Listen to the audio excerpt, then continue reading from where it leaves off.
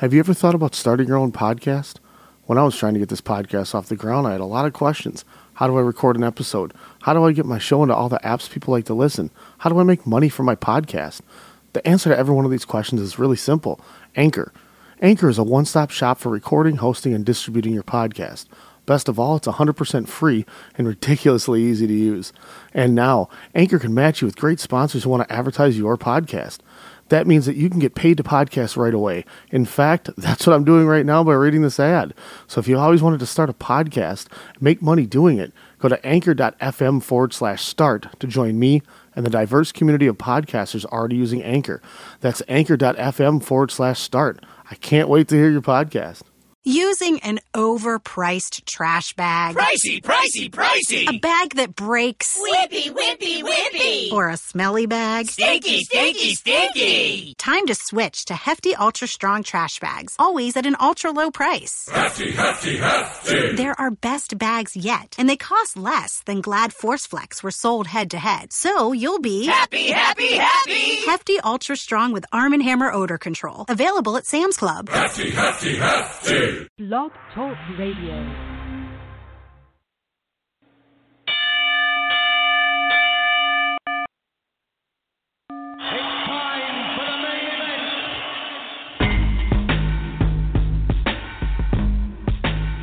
They get knocked out. Coming at you live is the standing 8 count, and it starts now.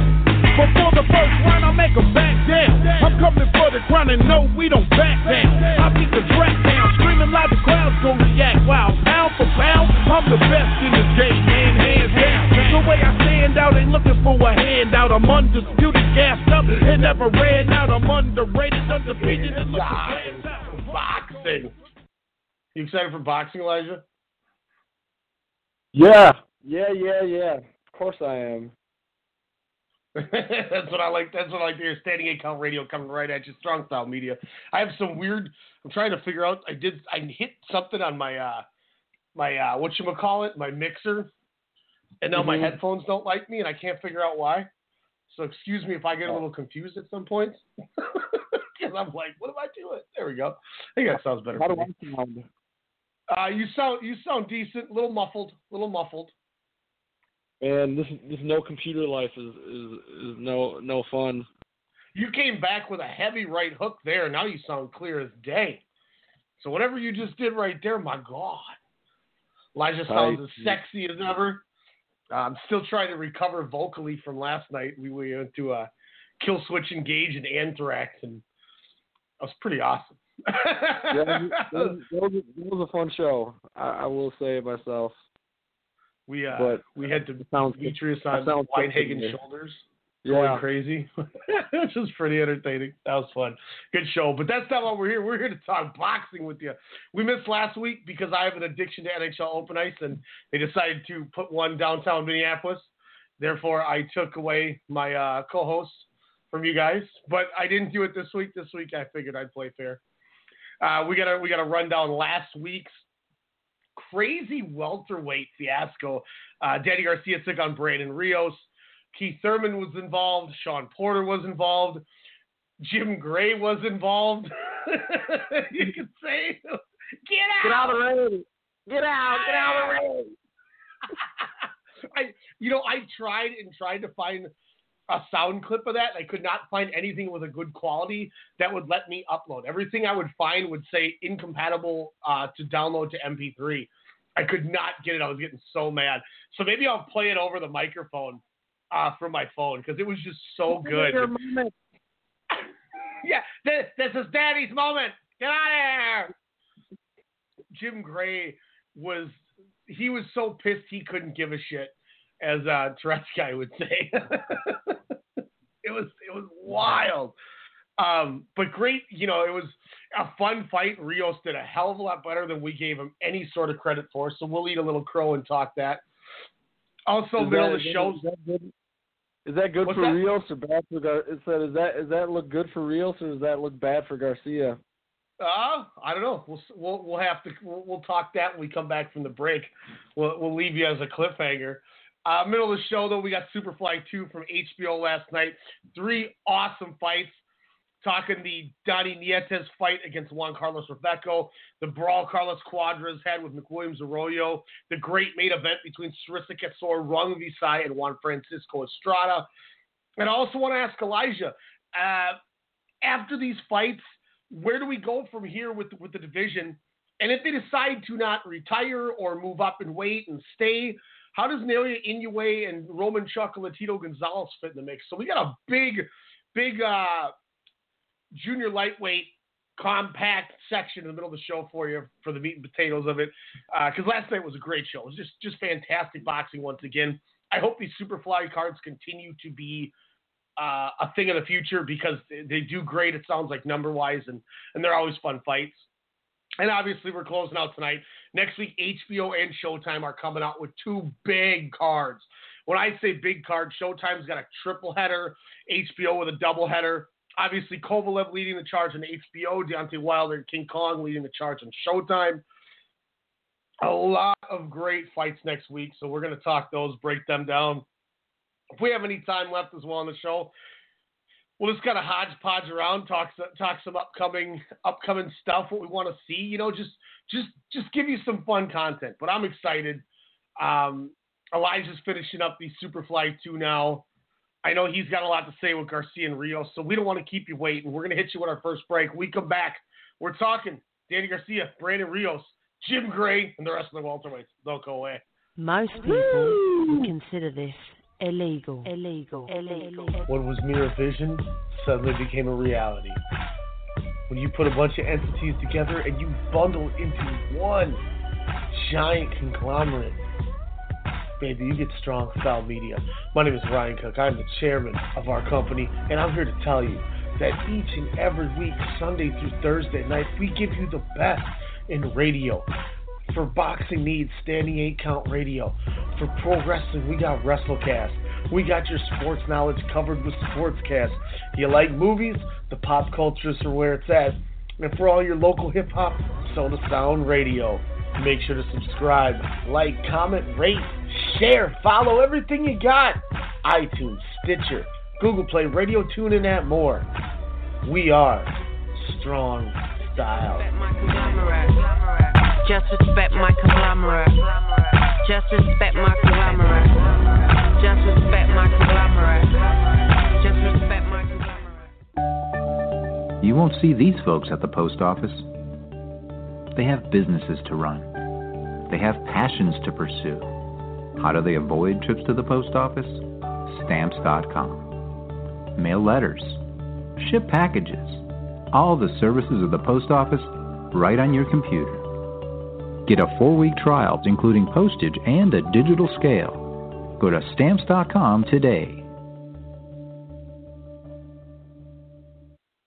Hey, Alex Mello here, host of The Pop Culturist on the Strong Style Media Network, inviting you to join myself alongside Half Pint's Kyle Adams as we discuss all the latest news and reviews in movies, music, and television. Check us out every Wednesday night at 8 p.m. Central Standard Time here on blogtalkradio.com. Also, you can check out the Pop Culturist archives on Blog Talk Radio, search bar Strong Style Media, as well as on iTunes, Stitcher, TuneIn, and Google Play to hear all the eclectic offerings here at Strong Style Media. We are conglomerates. What are we looking at here? Lists all over this safety thing. Third-party background checks for drivers. 24/7 trust and safety team. Critical response line. All right, List, who can play at this game? What if we had a safe word? What about boba? No. What if you actually wanted boba? It's got to be more exotic. What's your wife's name? Oh, Barbara? Safe word's Barbara. I like that. Okay.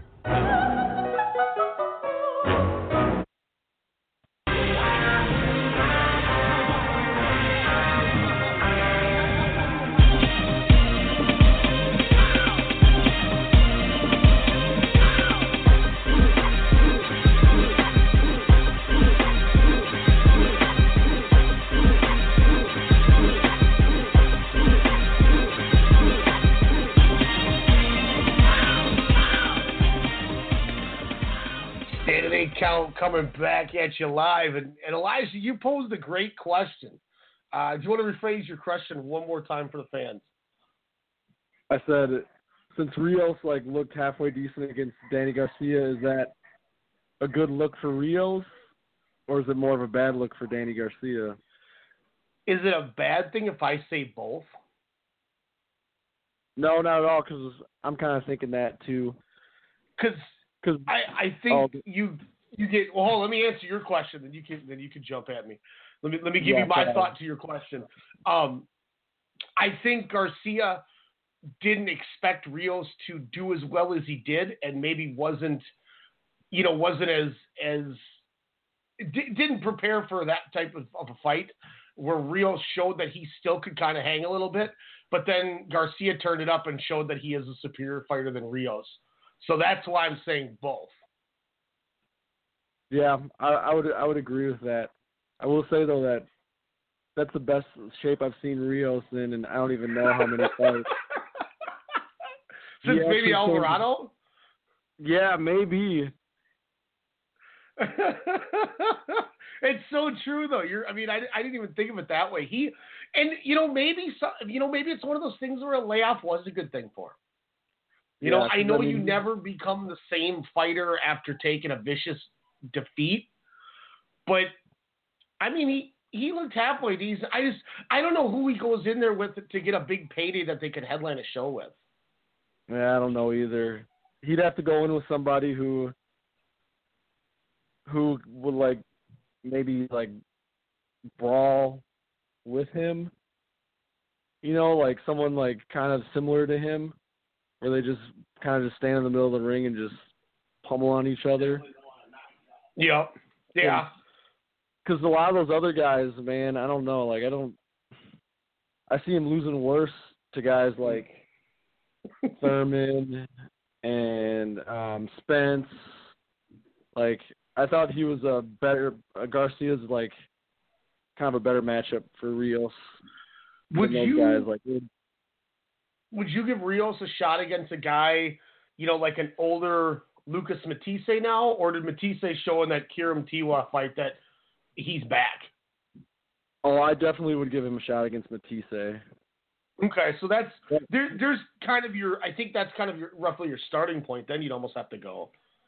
Yeah. Do you give him a shot against Jesse Vargas? Yeah, I would. I don't think Jesse Vargas is even on the level of Danny Garcia, really. So yeah, I'd give him a shot against Vargas. I'm looking at the rest of this. Thurman, no. Spence, no. I don't. He already got his ass whooped by Pacquiao. I don't need to see that. He already got beat up by Garcia. I don't need to see that. He's not beating Porter. He's not beating Brook. Two other guys on this top 10 list I'm looking at, I'll ask you about real quick. Jeff Horn. Has he got a shot against Jeff Horn? Yes. Okay. So that's 3. So we're looking at 7, 8, and 10 according to ESPN's pound for pound for the division. Last guy is Yordenis Ugas, who we saw on the same card. No, I think Ugas is he's gonna start kind of climbing up the ranks pretty quickly here. It's crazy to say, not to cut you off with it.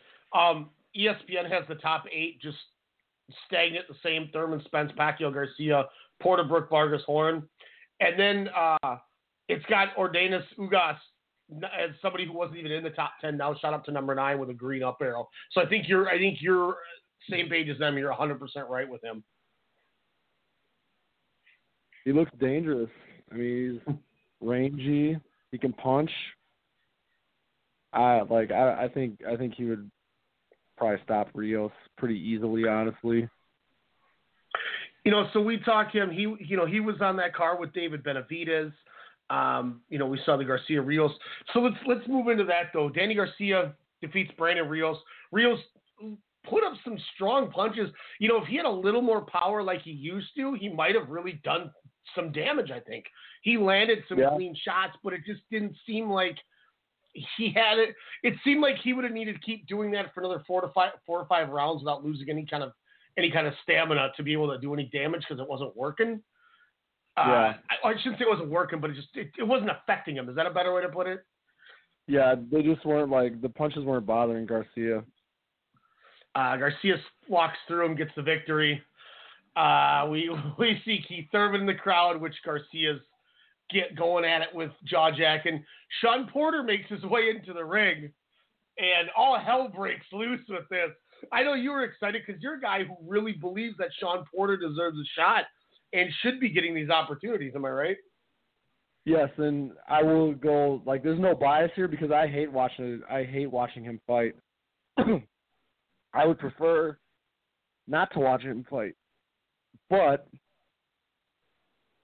he is dangerous and he makes the good guy, the top guys work. And you could argue that he beat Keith Thurman in their fight. You could argue that he beat Kell Brook. So it's I feel like nobody wants to fight that guy because he's rough, headbutts.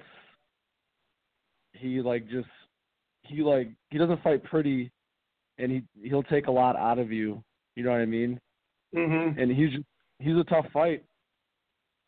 And it's like a wrestling match in there with him. If I was a top flight boxer, and he was in my division, I would avoid him because he makes you look he makes you look bad too, not necessarily bad where you can't fight anymore, but just the fights aren't pretty with him, and they take a lot out of you, and they're just rough house fests. Let me see. I don't know how good this is, but let me play this.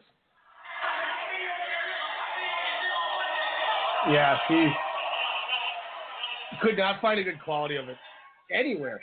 I almost went back and tried to dig back through my DVR and find it and record it off the TV to my phone. But there's just no good quality of it.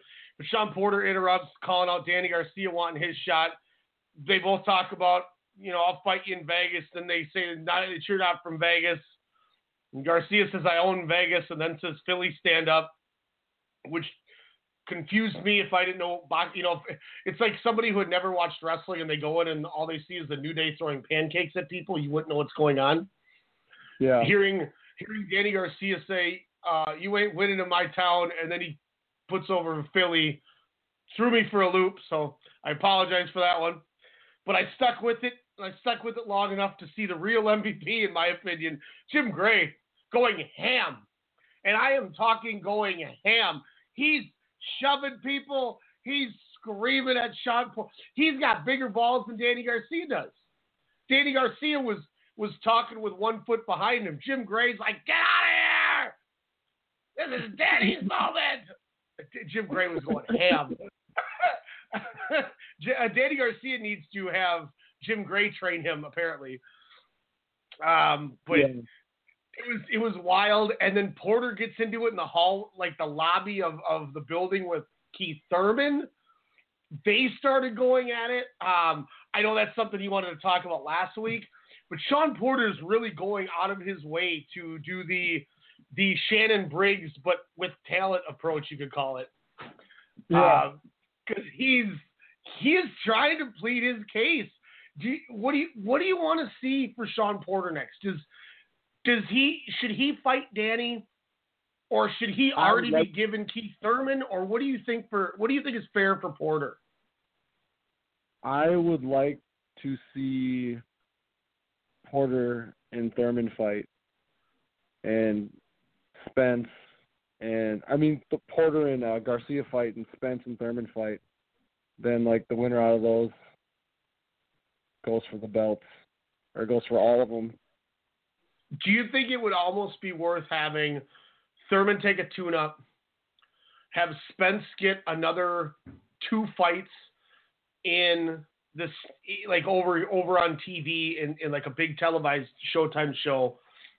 And the reason I say 2 fights for Spence is you give Thurman a tune-up, and you could even do you could literally treat this like Superfly. You have Gary Russell, Errol Spence Jr. fight Guy A. Keith Thurman fights Guy B. And then we have Garcia fight Porter. Then you do another show with the Garcia Porter winner fighting Thurman after his tune-up. You get Spence one more televised fight, to which then you lead into the fight between essentially Thurman and Spence, I would assume is what it would be. Yeah. Yeah, that probably sounds better than mine. And the only reason I say it, I know it's delaying. I know this is really delaying the fight, but I feel like you give Spence 2 more fights to really get some notoriety behind him. You know what I mean? Yeah, I mean, I just like 2 fights. So it's a lot of fights. I would like to see them just fight one other person because that's all. Keith Thurman should only really need 1 tune-up, honestly. If he says he needs more than that, he's kind of delaying the inevitable or trying to delay the inevitable. Yeah, in my opinion. The only reason, I'll say why I said 2 fights, is Spence said he's fighting 3 times this year, which means you could do it this way, and you would still be able to do Thurman Spence in 2019, like beginning of 2019. So it literally would only be a year away. Well, I guess too, maybe you got to kind of worry about what Crawford's going to do in that division too, and somehow he's going to kind of probably slide in there too. So that's true because he's got Horn in not to April, I think he's got, or May something. So that's a good point too, and that's the nice thing about what that welterweight division is. You got a good logjam. Errol Spence, June 16th. He's already locked up the date for his next fight. So my guess is he's going to fight in June, and then he'll probably fight, November, December time. Which realistically, Thurman's fighting in May. Porter and Garcia both don't have anything scheduled. Who's to say you can't shoehorn those 2 on the undercard of the Thurman fight in May? You have Spence in June, and then you could put a show together at the end of the year when boxing really tries to, ramp up as the year closes when it gets a little slow. Yeah. And then you could set up for the big Thurman, Errol Spence, presumably in like April. Yeah. Oh, one thing I was going to add about the Porter thing that I totally forgot, but I think I was watching a video where Porter and Thurman were both like talking, like they were like kind of being interviewed. And even Keith Thurman was like, I'm not going to fight you for my first fight coming off a layoff. He's like, why would I fight you or any of the other top guys after a layoff? My first fight back. I guess at least he's being honest. Yeah, so I mean, like, it's smart. I mean, honestly, I wouldn't fight if I was a boxer and I was coming off a big layoff, like surgery and whatever. I don't think I would fight a top fighter as my first fight back. You definitely need that tune-up fight to kind of get acclimated again. And so that makes sense. I'm looking at these ratings. They still have Terrence Crawford listed as number 1 in the 140 junior welterweight. So I think that's why he wasn't listed yet because it's not a for sure move up. But April 14th is that Crawford Horn fight, so it's right around the corner. This whole welterweight division is all going to shape up here in the next, in the next 6 months or next 3 months. We'll have seen Thurman fight. We'll have already seen Spence fight. Pacquiao supposedly is going to be on that undercard of Horn Crawford to try to sell some tickets and pay-per-view buys. Kell Brook fights March. Who is Pacquiao fighting again? On the undercard? Yeah, wasn't there a fight that it was announced who he was fighting? Wasn't it kind of it was. I think it was Mike Alvarado. Yeah, God, gross. Nobody wants to see Mile High get beat up again. I mean, I think that's literally what it is let's put Manny on the undercard where he can just dominate somebody and hopefully sell. Because I mean, like I said, what was the who was it that I was thinking of? Oh no, that was Matisse and Spence that Spence outdrew, or Matisse outdrew Spence. I was thinking Crawford. But it's a terrible way to pad your fight. And and make Manny look strong. Because there's talks that Arum is letting Manny Pacquiao pick his next fight. And I'm assuming if he's going to let him pick his next opponent, Manny's probably calling it quits pretty soon. And Manny Pacquiao is a guy who's not going to go out doing the oh God, what was his name? Who's the guy that Floyd fought as his retirement fight before his retirement? Yeah, Manny. Pacquiao's not going to do the Berto thing. He probably won't win the fight if he does what he wants to do. So it's probably not the smartest thing if you're Manny Pacquiao. He might have to go sniper Bobby Pacquiao and throw some blows. But it sounds like Manny wants to fight Crawford or Lomachenko after Alvarado. Yeah, I was going to say it's going to be.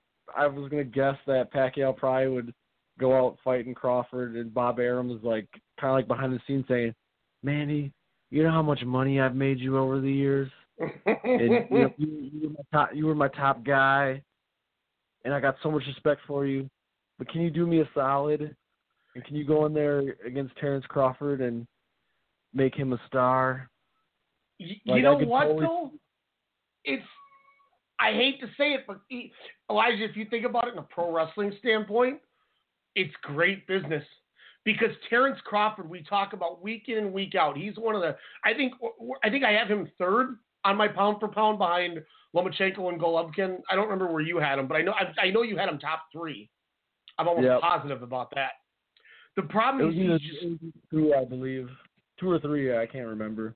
It's just he doesn't draw, and we kind of were trying to analyze why he didn't draw, and we didn't really figure it all out. We ran into some problems figuring it out, and we're still trying to figure this out, why he's not drawing. Because he's a fun fighter. He'll go out there and beat the hell out of your best friend's favorite fighter. He's doing what Golovkin was doing years ago that made Golovkin such an attraction. But it's like I said, maybe it's these small venues that's not attracting. I don't know what it is, especially when we talk Victor Vostal was his biggest opponent, and it was one of the worst pay-per-view bought fights in the last 10, 12 years. Yeah. Having him fight Manny Pacquiao is going to put eyes on him. Mm-hmm. People will pay for it just to watch Manny Pacquiao, and they're going to see this dude who will most likely rough him up. I will say, I'll present this question to you, Elijah. If you're Bob Arum, what do you do if Pacquiao beats him, though? How do you spin that to not go, oh, crap, the unthinkable happened? If I'm Bob Arum, I pull out my Oscar De La Hoya hat and rig the scorecards. You see, Pacquiao wins as many rounds as we thought he won against Jeff Horn, and you see Bob Arum suddenly going over to the judges table, and he's got 4 dudes in suits that are as big as Braun Strowman with them, and suddenly 118, 110, Bud Crawford. I was like, what the hell? And Bob Arum's just smiling, doing the $1 Million Man. Oh man, this is like a movie now. And if I'm Bob Arum, I have Adelaide Byrd as a judge. You see her come walking in, and Pacquiao is just kind of like, damn it. Or it's the guys from Australia. And then the movie concludes with Crawford and Pacquiao working together to take down the evil Bob Arum in double take 2 straight to Netflix. And I mean, honestly, I'm not expecting Pacquiao to lose to Crawford, but that's still a dangerous human being any way you want to spin it. But I would love to watch the fight because, as much as he may not totally affect him with any kind of a crazy shot, I tell you, he'll be able to swarm Crawford more than Crawford's ever been swarmed on before, I think. And it'd be nice to watch Crawford to see how well his defense and his counterpunch can go against a guy who's willing to throw 100 punches around. Yeah. Obviously we're not getting the best that it was. Do you think Pacquiao has a better chance against Crawford by the way Crawford fights, or does he have a better chance if he were to fight Lomachenko? I mean, it's tough. It's a tough question because Crawford can like do both. You know, he can outfight you and he can outbox you. So who doesn't say that? Who doesn't say that Crawford, like, you know, fearing Manny's power, kind of just stays back and picks him apart. Yeah. You know, and I'll tell you what, I think that's true. Yeah. Yeah, keep going. But honestly, I think Pacquiao would probably have a better chance against Lomachenko just because the size difference between Crawford and Pacquiao, like the size and length difference between Crawford and Pacquiao is pretty huge. Yeah. I think that's true. I think Crawford could use like his length and his length to kind of establish like space and kind of keep Pacquiao off of him. Honestly, you know what's the one thing too? I think that adds to the benefaction, going exactly with what you said. That I think gives Crawford a better chance to beat. I think Pacquiao had a better chance to beat Lomachenko than Crawford, even though I think Lomachenko is my pound for pound number one right now. Is I think Lomachenko would go right into Manny the way Manny likes to fight, which gives him a better chance.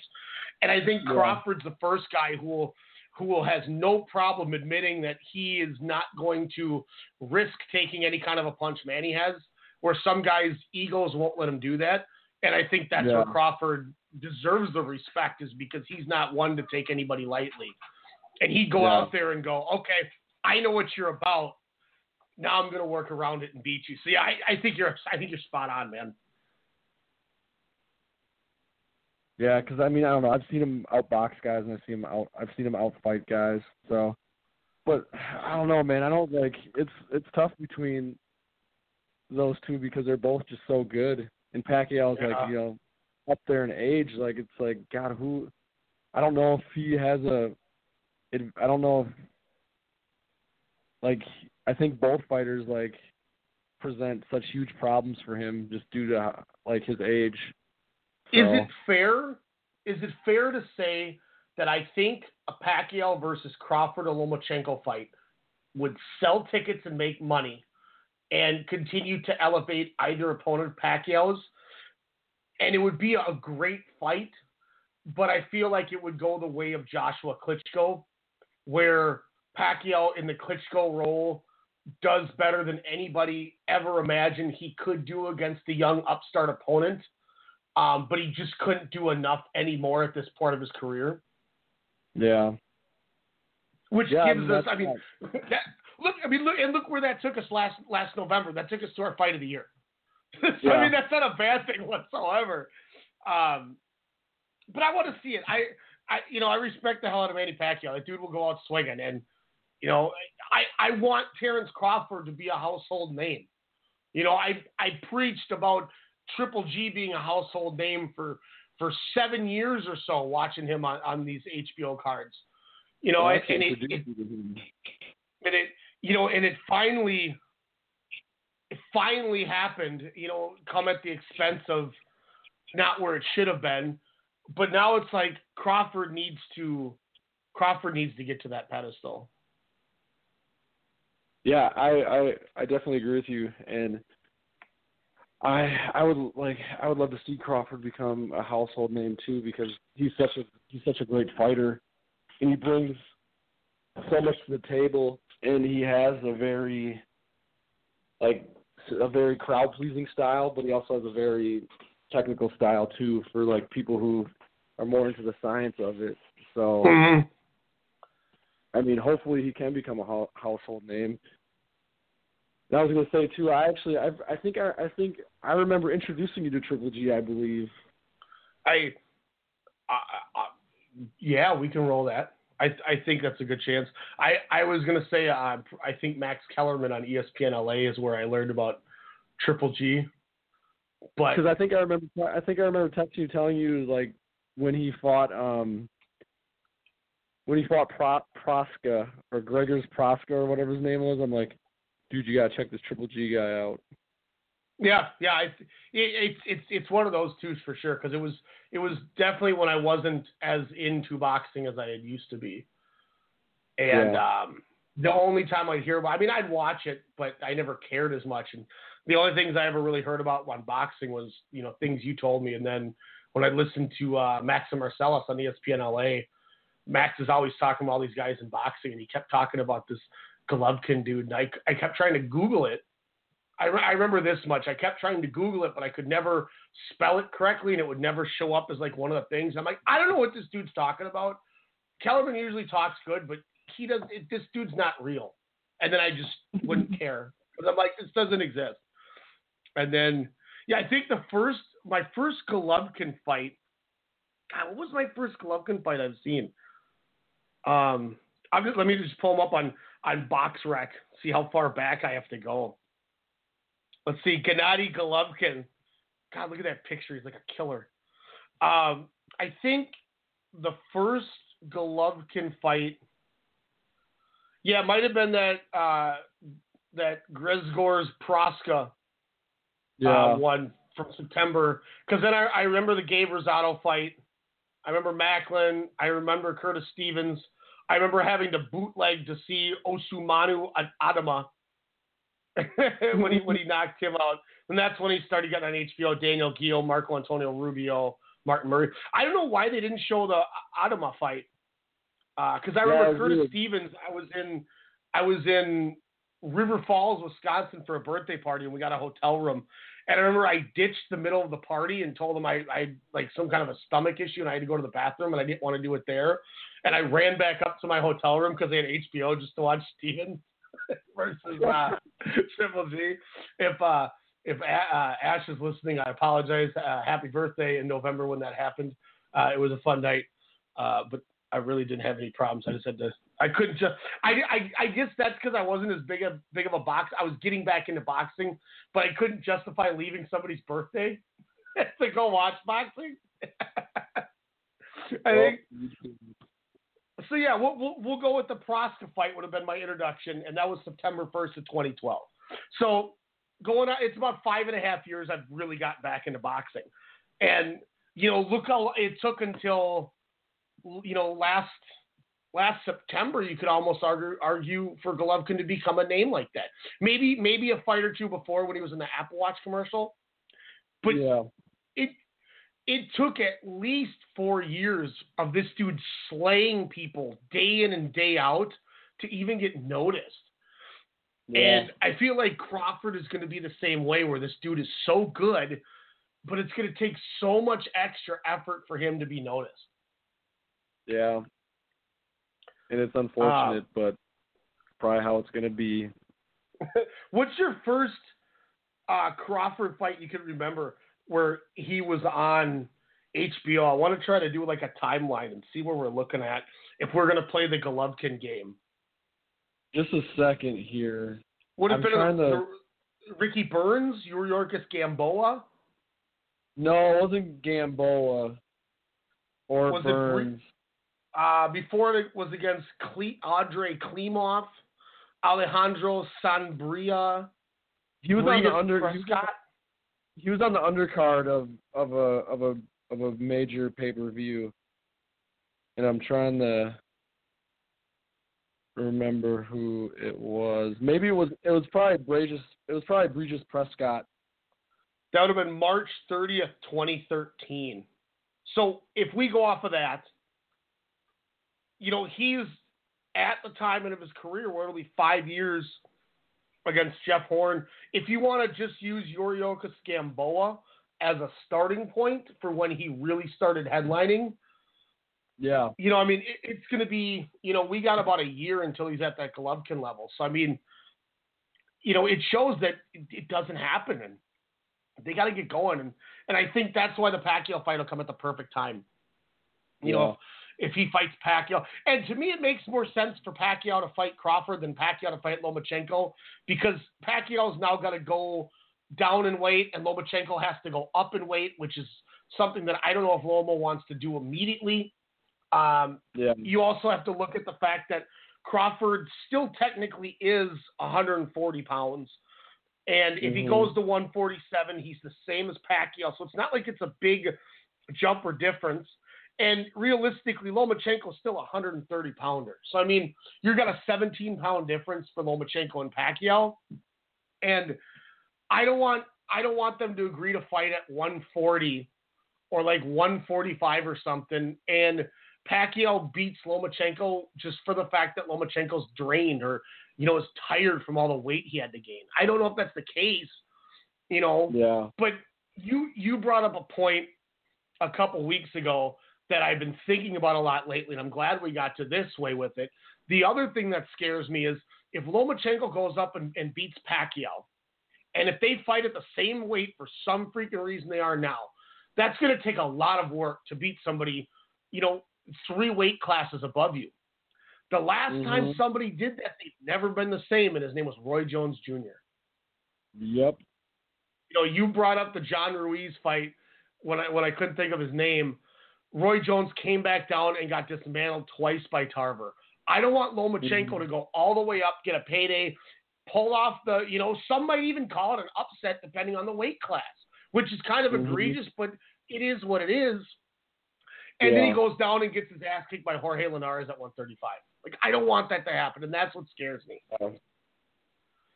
I think they're both Bob Arum guys. They're going to be on the exact same pay-per-view together. They're going to be in the same building. I think it's almost systematic that we see that fight. Yep, it's bound to happen. and it's Pacquiao's favor to Bob Arum. Yep. And I guess I would say too, Bob Arum, kind of could you call it a mini favor to Manny, letting him kind of call his shot on his way out, if that's the end of it? Yeah. Yeah, because it would be a big money for. I was gonna say it would be a big money fight for Pacquiao too. So. And if you're Terrence Crawford, you get more notoriety, the biggest payday of your life, and now you potentially are a household name. So Crawford might benefit more than anybody out of this, but that's what we want. Yeah. We want that guy to be a star. Now that we've almost went an hour with welterweights, we have more from that night. But, once again, it's a stacked division.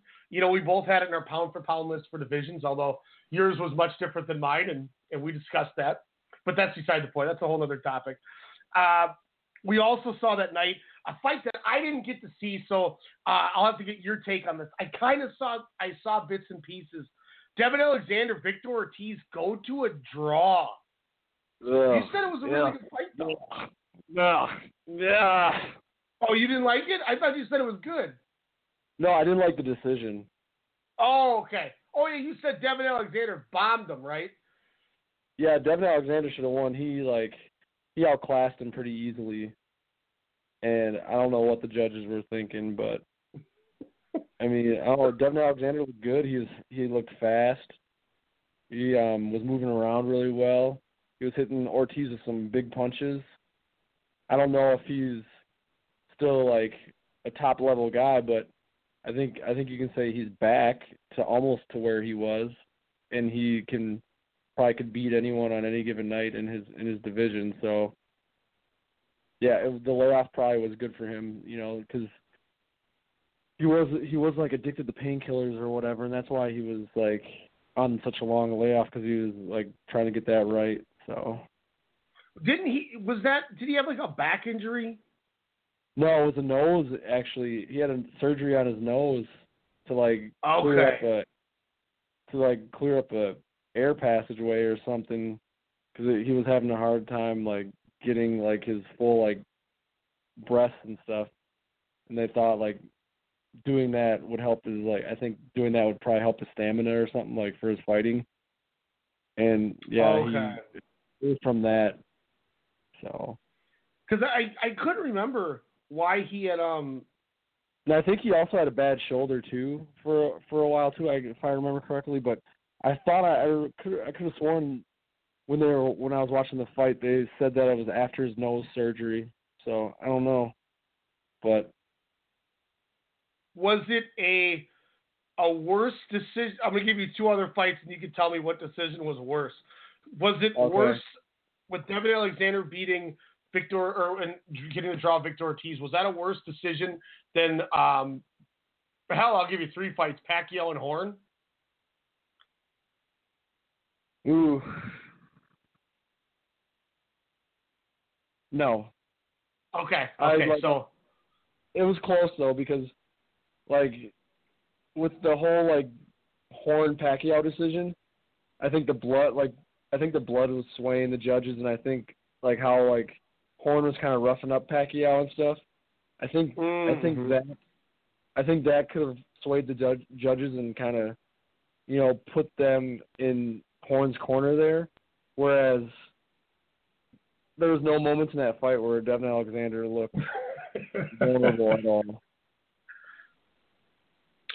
Okay, well, I don't need to go to this one that I'm sure, but I'll just say the other one I was thinking of was Bradley Pacquiao. But if you said no to the Horn, I mean, Pacquiao-Bradley might be one of the worst decisions in the history of boxing. Bradley Pacquiao was worse than this one. Because that was one of the, especially after he gets his ass kicked 2 times in a row after it. Yeah. Here's the other one. Was Alexander Ortiz a worse decision than Maurice Hooker and Darlys Perez? For those that don't remember, that was on the undercard of Kovalev Ward 1, which was a fight that I actually had to go get a monster for $8 at the concessions because I started falling asleep in my seat, sitting lower level paid ticket, and I still almost fell asleep. Ooh. I will say tie.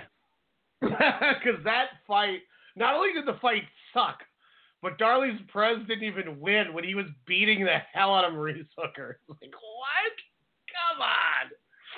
God, I was so disappointed in that fight. I was like looking forward to checking Hooker out. And I remember Isaiah sitting next to me. Isaiah's sitting next to me. And he's like, I thought this was the big prospect on this undercard. And I'm like, well, apparently you thought wrong. Gabba. Yeah, this is not Gabba fun. Also, last weekend, we saw the return of our knockout of the year, David Benavidez, as he came out and looked fantastic as normal, defeating Ronald Gavril. David Benavidez, man, this dude's pretty good. Oh, man. I haven't seen a guy put his punches together as well, or like change his like speed up of his punches, or like even be like as creative as a puncher. I haven't seen someone as good as he is at that in like years. He's got some hands. I'm trying to find that one thing I heard. Gavril's a tough dude though, man. He took a beating. Yeah, and he wouldn't quit. Dude, he just went 24 rounds in the last year with David Benavidez. Yeah, and the first fight was much closer because Benavidez wasn't 100%, but in this fight he obviously was 100%, and we saw what like 75-60%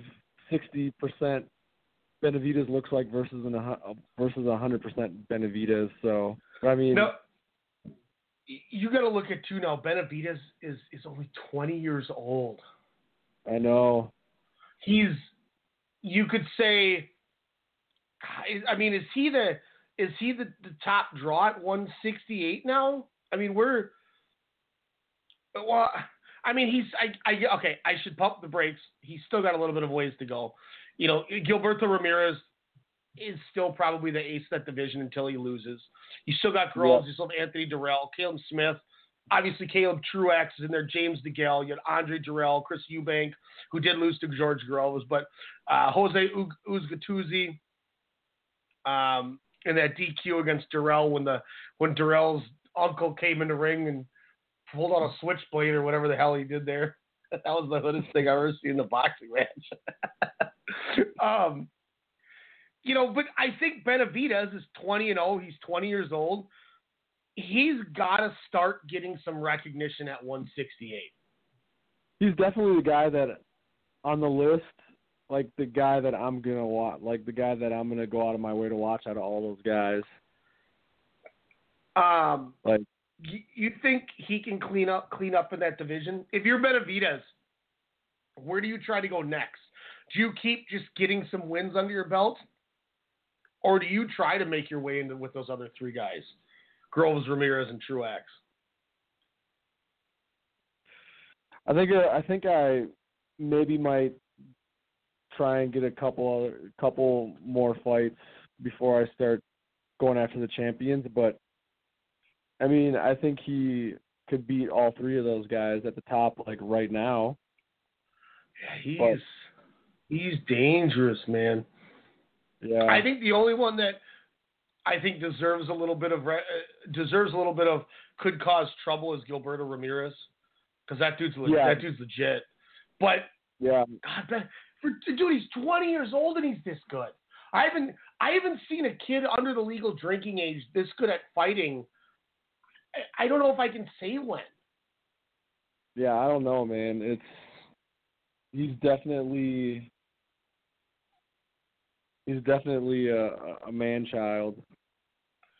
I just clarified. I wanted to clarify something I had mentioned to you before that I thought was insane. But yeah. So when he was 15, he was 5'5", 250 pounds. Now he's 6'1", 168. And that dude lost 50 of those pounds, I guess, in one summer when he was 15. Or one, like, calendar year when he was 15 to 16. Wow. And now look at that dude.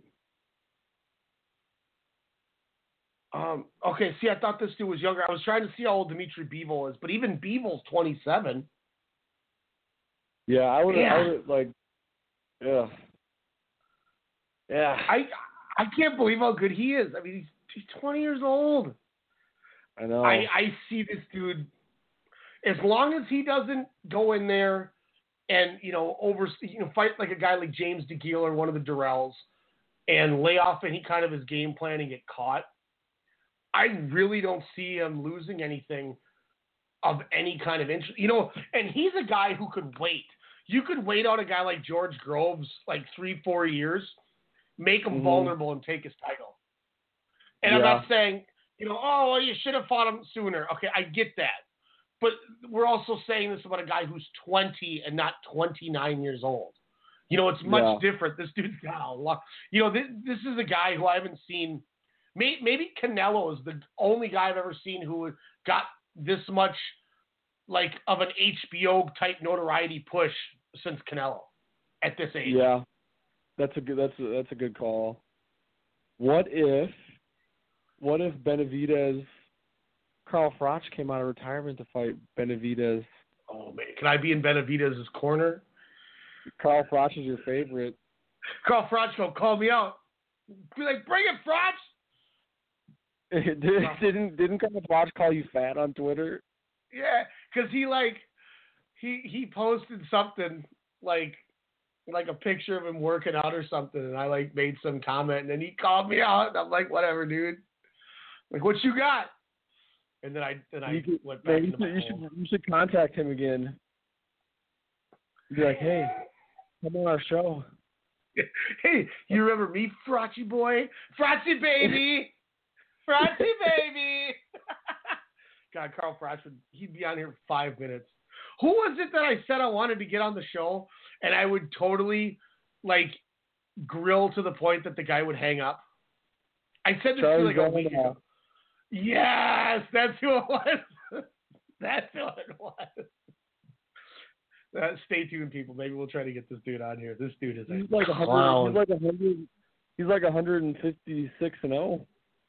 Oh my gosh! This is gonna put some respect on his name.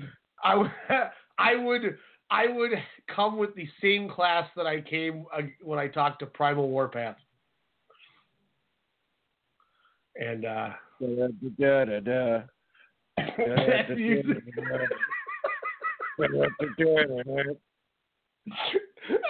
you doing his music or Stone Cold Steve Austin's music? His music, I'm trying to. Oh my gosh, that was so intense. What else do we have come out of that weekend that was entertaining? Caleb Plant destroyed Porky Medina. That was a beating. God, Porky. Caleb Plant now moves to 17-0, 25. He's only 25. Porky didn't get his revenge that night. He beat the brakes off of him. That was almost as violent as when he beat Jason or Daniel Henry. It was either Daniel Henry or Jason Zaborski. He was one of those dudes. I can't remember which one of the two it is, but it was that PBC fight where in the first round he was pummeling him, and the dude turned his back and was like looking at the ring post and like cowered, and he came up behind him with an uppercut. And the dude like fell into him and fell over him so hard.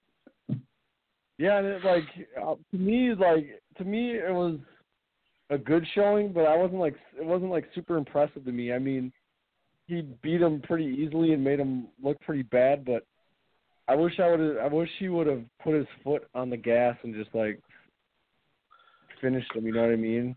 Yeah, and that's true because that's one thing about Caleb Plant is, I mean, he's been finishing, before, but his last 4 fights have gone decision. He had 10 knockouts in his first 13 fights, and now it's and these have been all tougher opponents. Juan de Angel, Thomas Awimbono, Andrew Hernandez, and then Rogelio Medina. These were all PBC showcase type semi-main event fights, and they've all been 10 round decision, 12 round decision. I don't know if that's a matter of him, like you said, taking the foot off the gas and just kind of rolling with it, or if it's just tougher competition and he's handling them fine, but his power wasn't as good as it was fighting, guys that look like Kevin McHale. I mean, Porky Medina though, he does have a chin, and he's very a very sturdy fighter. So, I mean, I can't fault him too much for it, but I just wish that he would have just kind of put his foot on the gas a little more and just kind of maybe tried to go more for the knockout.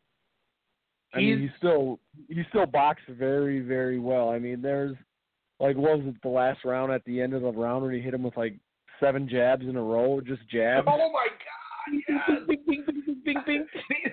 They had that overhead view from Medina's back, and so you could see Caleb Plant's face on the replay after the round, where you could just watch his head snap over and over and over and over and over. It looked like he was pushing the high punch button on Mortal Kombat, and the guy's head was just going. Oh! I'm looking at Caleb Plant, and he's had 8 fights since September of 2015, which is a lot. He's had 1 4th round KO and 1 6th round TKO. Otherwise, 6 of those 8 all were decisions. Maybe he's just becoming more patient and not worrying about the flash because he's getting, he's still getting booked. He's still getting put on television. I wonder if he's just kind of you know what? What's the point of me doing this if I don't have to? I don't know if that's the key at all. So that could be true. Could be any of those. Because he is elite level boxer, and it's why not just outclass a guy very easily and not take a ton of punishment and stuff, especially if that's kind of plays to his strength. Mm-hmm. And that's what it kind of seems like a little bit's going on. But I'm not going to discredit him. I enjoy watching boxers. I'm not somebody, like we said with Crawford. He's got that style for the purists like us, where we like that kind of stuff. I like watching Caleb Plant fight. Now, obviously, I am a corporate shill. I openly have admitted this, and I don't care. Shout out to that WBC fight party in Vegas in 2015 or 2016. Caleb Plant was in the house. But damn it, aside from being a shill, I do actually enjoy him fighting. Yeah. I have no problems with that. I believe that was about everything from that fight. George Groves beat Chris Eubank Jr. I was not able to check that out. It wasn't on our television. Nope. And I did not fire stick it because I was at work. so I could not fire stick. I don't have a Fire Stick, and I wasn't able to watch it either. But from what I heard, it was kind of Georgia Groves kind of easily won the fight. Eubank didn't put his best performance in, so. Okay. So good. We got to talk about the funner fights. And then, another fight last week was Raymundo Beltran against Paulus Moses. Yeah, and Raymundo finally got his belt after 4 tries. 36 years old, man. He finally gets the strap. And you know what's big about this fight for him is him winning that belt. He can stay in this country. I think it helps him get his visa or his green card, because now he's since he's a champion, he's considered an elite level athlete now or something, to where since he's at that level, it makes it easier for him to be able to stay in this country or something. Oh, nice. So I mean, he was this fight was. Everything was on the line for him with this fight, with being able to stay in the country and his family, and now he's a champion, and hopefully he gets another or a big payday now, because he's a fun fighter to watch. And Moses is no slouch. Dude was 40-2 going into this fight. It was a great fight, back and forth action the entire time. I remember I forgot to DVR it, so we were at that wrestling show and I was trying to watch it, but I couldn't get any service in the building. Because every you look back and you're like, "What are you doing?" I'm like, "I'm watching David Avanesian." Yeah. But he's a guy that I had always heard of Raymundo Beltran, but never knew a ton about him. But I kind of gained some respect for him when he took Crawford to the distance. Not necessarily doing a lot to hurt, but I thought he deserved some good marks going 12 rounds with Crawford. Yep. So I was kind of pulling for him. I'm glad he won. That's good for his family. Especially at 36 years old too. You're kind of at that leg. He's had 2 knockout losses out of his 7. So I mean, he's faced defeats where he's taken punches, and those, like we said, do add up on you. But hey, I'll give it credit though. That was one thing. I was gonna say, one thing about Beltran is that he one of his claims to fame was that he was a sparring partner for Manny Pacquiao for a long time, one of his top sparring partners. So maybe that's why I recognized him going into that Crawford fight, because the Crawford fight was November, I think, of 2014.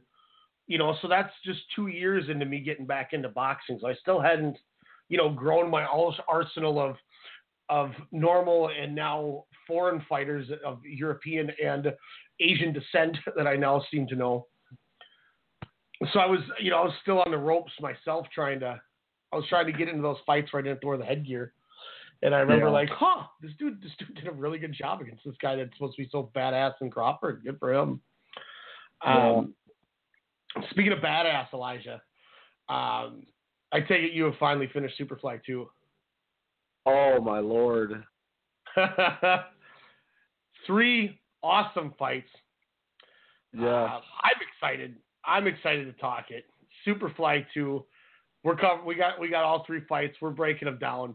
Nietes Reveco, Quadras Arroyo, Rung Visay Estrada coming at you next. Stand an 8 count, Strong Style Media. Your late night hip hop and R&B podcast, Soda Sound Radio, hosted by Kyle Halfpint Adams, every Thursday night right here on the Strong Style Media Network. Catch up on your latest on hip hop and R&B, and hear Minnesota talent at 10 p.m. Central. But if you trust the way I feel, I won't fold from the cards that you deal. Let's journey life together and make it worthwhile. Can't take it back like diamond. See, my life is like a movie, no rewinding. Killing mics like I got a license. Victim, I believe don't have religion, just a higher power. Who power? I'm not so happy with it, but I take a breath, regain my pep, check my feet when I'm walking, see if it ain't. I seen it all more than I care to reveal. I'm always sure to clear the air for the real. That's why I'm aiming at the grill, man, cause it's how I feel. Nobody being sincere. We need some changes for real. Again, that's Thursdays right here on the Strong Style Media Network. Thursdays at 10 p.m. Central. And if you're a musician, you want to get your music heard on the show, send the MP3 over to Soda Sound at strongstylemedia.com. Peanut.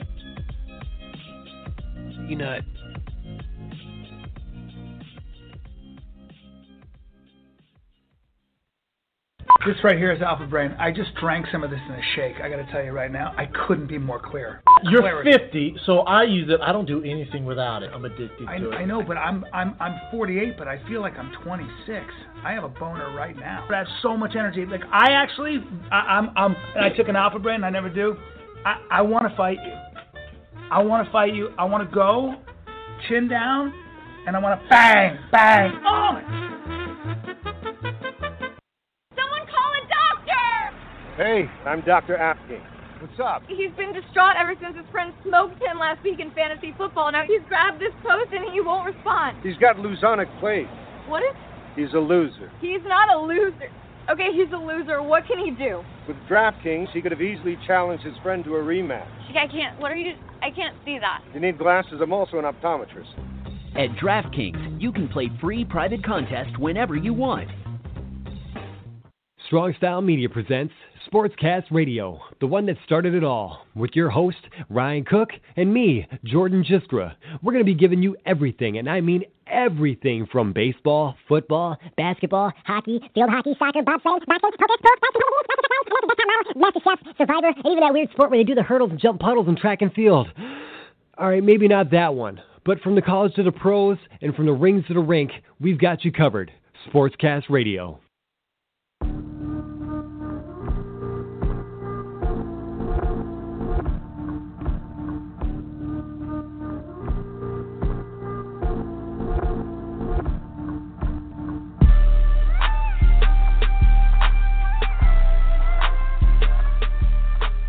Elijah, do you want to lead us in with that song? Percocet. Molly Percocet. Molly Percocet. I wasn't sure the approach you were going to take it. If you were going to go calm. Chase a check. Chase a check. Never put a mask on. That's it, mask off. Yeah, that might be the hoodest intro we've ever had on Standing 8 Count. I wasn't sure if you were going to come in with that or come in crazy like that one parody video that you always showed me. Percocet, Mommy Percocet.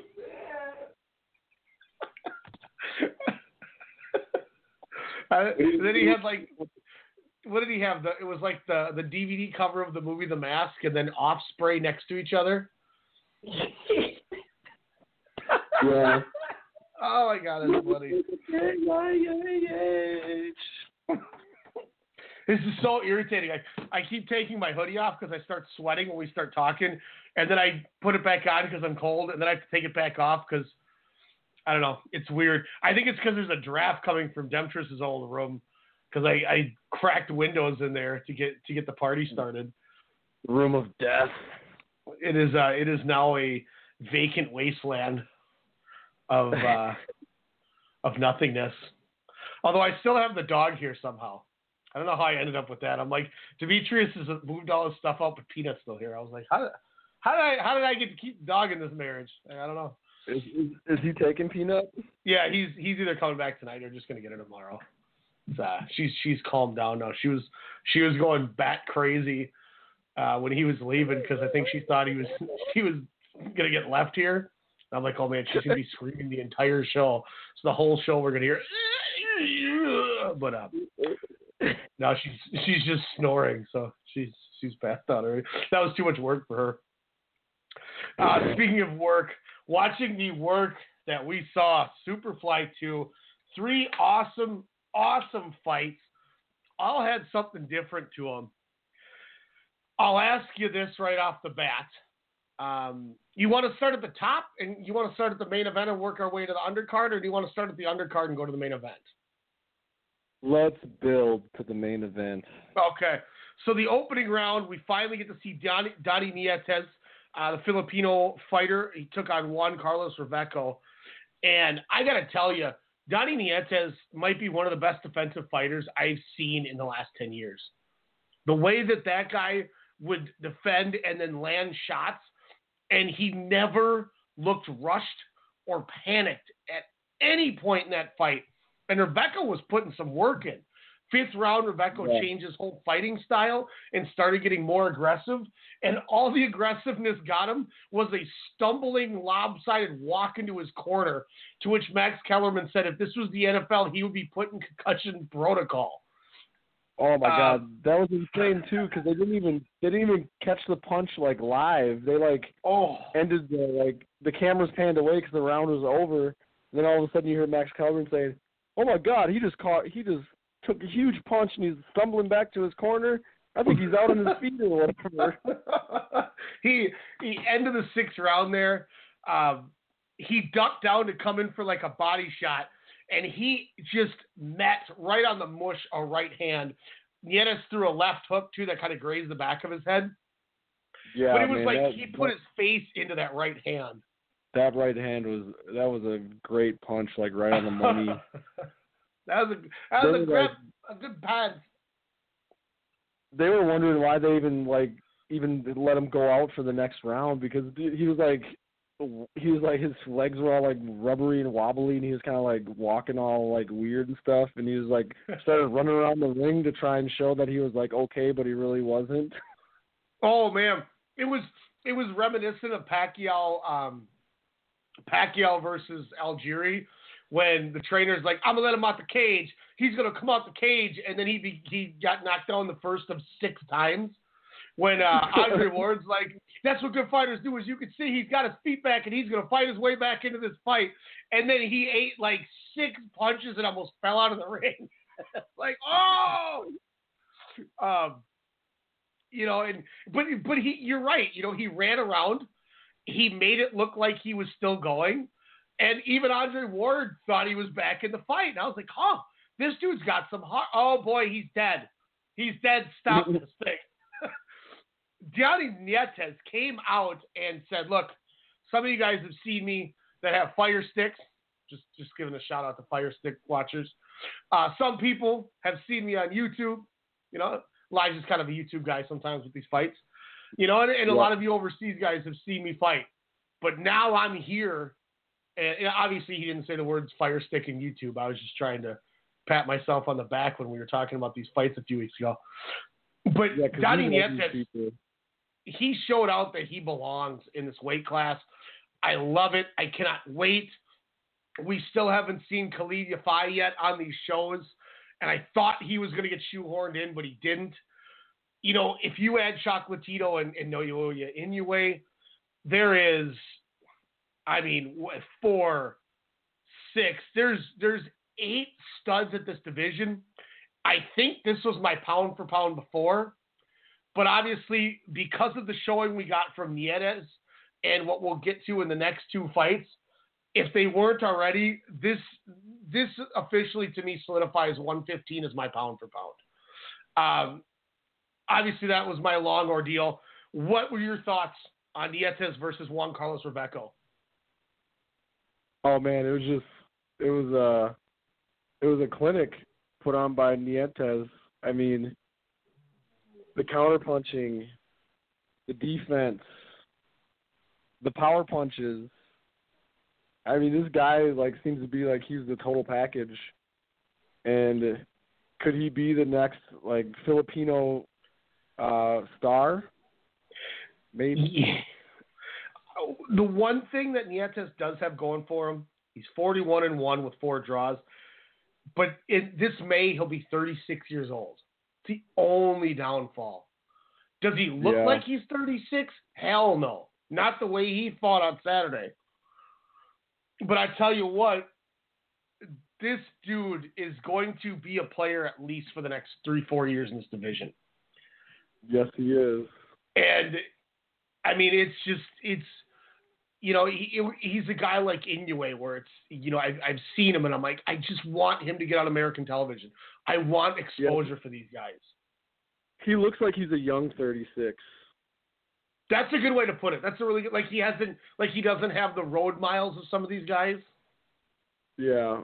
Or he doesn't seem to have been in like a ton of like brawls or like just like hard, tough fights. Like he's kind of preserved himself pretty well, it seems like to me.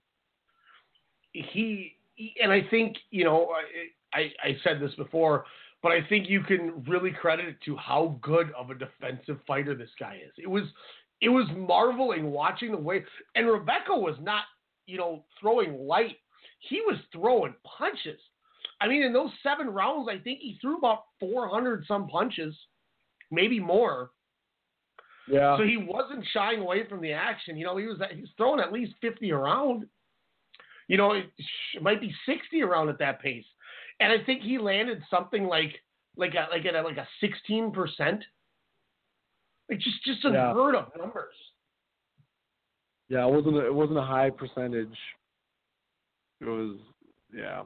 So Donnie Nietes is here to stay, at least for the time being. You know, as Elijah said, he's a Filipino sensation that is stepping in at the right time, too, you know. Yeah, with Manny Pacquiao kind of making his exit. Maybe Bob Arum can get Nietes now. The one thing that was little what's that? I said maybe Bob Arum can add him to Top Rank now. I wonder where he actually is under. Trying to see if what I have listed doesn't have what he's in. Yeah, I don't know. I can register on BoxRec as his promoter though. That would be interesting. One that I was really hoping was going to be they were going to show, but they didn't, was the Artem Dalakian versus Brian Valora fight. It made the show, but it didn't make TV. It was a 12-round fight. I heard it was almost as fun as these other fights were. So, you know, maybe there'll be a way to get it. If anyone's got a link, throw it on our standing. You know, get it asked to join our Standing 8 Count group on Facebook and post that Dalakian Valora fight because I'd really like to see that. We go to the semi-main, and I will say that I think, Elijah, right now, this fight is in my top 5 fights of the year right now. I love this fight. Carlos Cuadras and McWilliams Arroyo. Cuadras comes in as the obvious favorite. He's still mad that he didn't get his rematch after, you know, the Chocolatito fight. And McWilliams Arroyo put on a body clinic of punches that just broke Cuadras down. And not only did it break him down with the body punches, but he was messing his face up a little bit. Cuadras put on a hell of a performance himself. I had the fight 96-94, McWilliams Arroyo. I could definitely see how it was a draw for a while. I had all odds going one fighter, all evens going the other fighter, and then Cuadras kind of snuck in, and I had Arroyo getting the last two. But I had the 6-4 McWilliams Arroyo. How did you have this fight?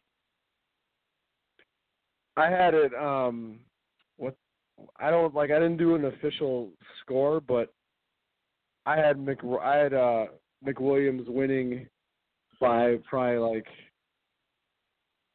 I think I had McWilliams winning by 3 rounds. Okay. I was actually pretty disappointed in Cuadras' performance.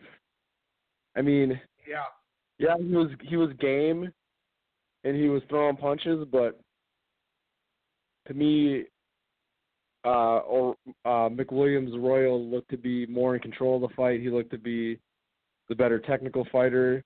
To me, he was landing the sharper punches. I was pretty disappointed in Cuadras' performance, and man, I don't know what happened to that guy. After his loss to Chocolatito, I was like, man, this guy is good. And then just since then, he hasn't really that great in my eyes. And like he's had like 4 different trainers, and like now he's over 4 fights. Yeah, and then like he's like that one guy. He's like, I got the best trainer in boxing, Abel Sanchez, in my corner.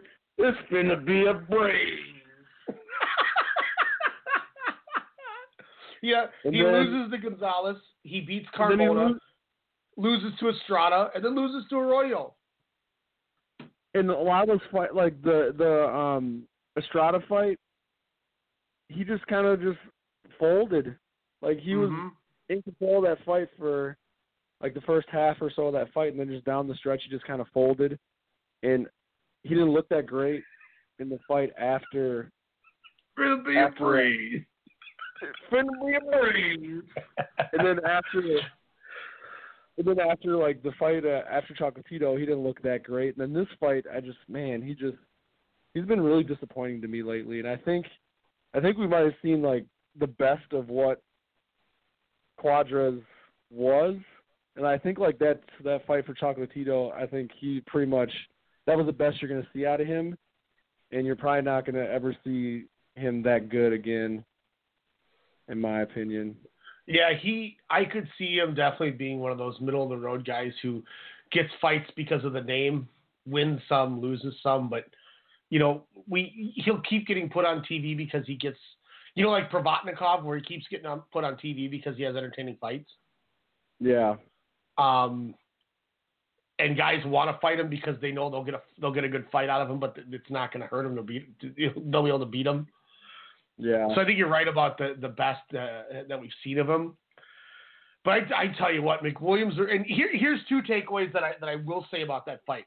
And I think Letterman might have made a mention to it, but I'm going to mention it regardless because if he did, great. If he didn't, I'll say it. But before I say that, like I said, that clinic Arroyo was put into the body was just I physically felt like you could watch Cuadras getting systematically broken down, where every round he'd just come out and throw a little less and a little less, because every time he'd land a couple shots, but he'd eat 4 to the body, and over a course of 8 rounds, he had nothing left in the 9th and the 10th.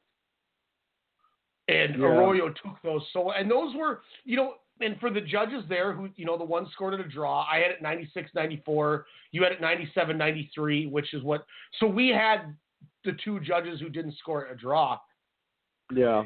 Without those 2 definitive rounds that I'm sure you gave Arroyo the last 2, I'm sure, right? Yeah. So if you get rid of those right now, that means you'd only have Arroyo up by 1. And you would have been down, and I would have had Arroyo losing. So interesting. Because if you look at it, I had 96-94. You take those 2 10s away, and the 2 9s away, and now it's a 1-point fight in favor of Cuadras, where he's up. What would it be? 65-64. And, like I said, with your vote. So he literally gave the fight away in the last 2 rounds because he just couldn't. I mean, his arms wouldn't go past his chest. I mean, you'd see him reach up and it looked like he was in so much pain. Yeah, I also, too, think that Arroyo just was quicker to the punch. Like, there are a lot of times where it looked like Cuadras like would take a jab or like a straight, and he wouldn't like really be expecting it. And it would just it'd be bam, and he'd be like, "Oh shoot," you know what I mean? Like it didn't seem like he was very sharp, and it seemed like Arroyo was beating him to the punch a lot. And I don't know. I would like Max Kellerman was kind of saying some stuff that I agree with, where it just looked like Arroyo was just more in charge of the fight, looked to be the more technically sound guy, looked to like kind of be the more ring general in the situation, Yeah, I remember he kept debating that with Letterman when Letterman had like the first 2 rounds he gave the 2 to Arroyo or to Cuadras, and Letterman said I went the other way on that round and got 2 for Arroyo, where Letterman, and that's where Lampley was given the, that's what's great about this fight is we have 2 good judges giving it 2 different things. And I was there. I had it 2-1 Arroyo after the first 3 as well, but I had the rounds different than they do because I gave the first and third to Arroyo, the second to Cuadras, where they both gave Cuadras the second and they were split on the third. So I mean, it was a close fight when you take 3 different people. I know I'm not in the same level as those 2, but I had everything. Our 3 rounds were all different, but we still had almost the same outcome. So it was and that's why I think I put the fight in such high praise was I was entertained from bell to bell. It was a great fight. It was a great fight, and I'm not going to argue that. I just still. But you're right about Cuadras. Yeah, it's still kind of disappointing seeing how good he looked against Chocolatito and just kind of how he seemed to decline since. Then we make our way to the main event: Sarissa Ketsor Rungvisai against Juan Francisco Estrada. I thought they got the call right. I had 1 more round for Estrada, but I still had, I think I had it 7-5 or 8-4 for Rungvisai.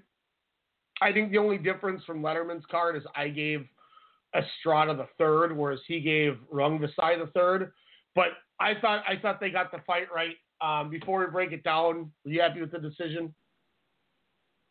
Yeah, I'm happy with the decision. I had it 7-5, 7-6. I didn't really.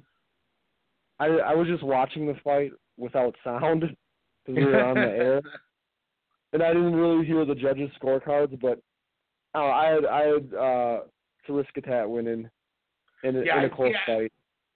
So I mean, you had it 7-5. It's 115-113. I think that was the mindset. There was one judge that had it 114-114 a draw.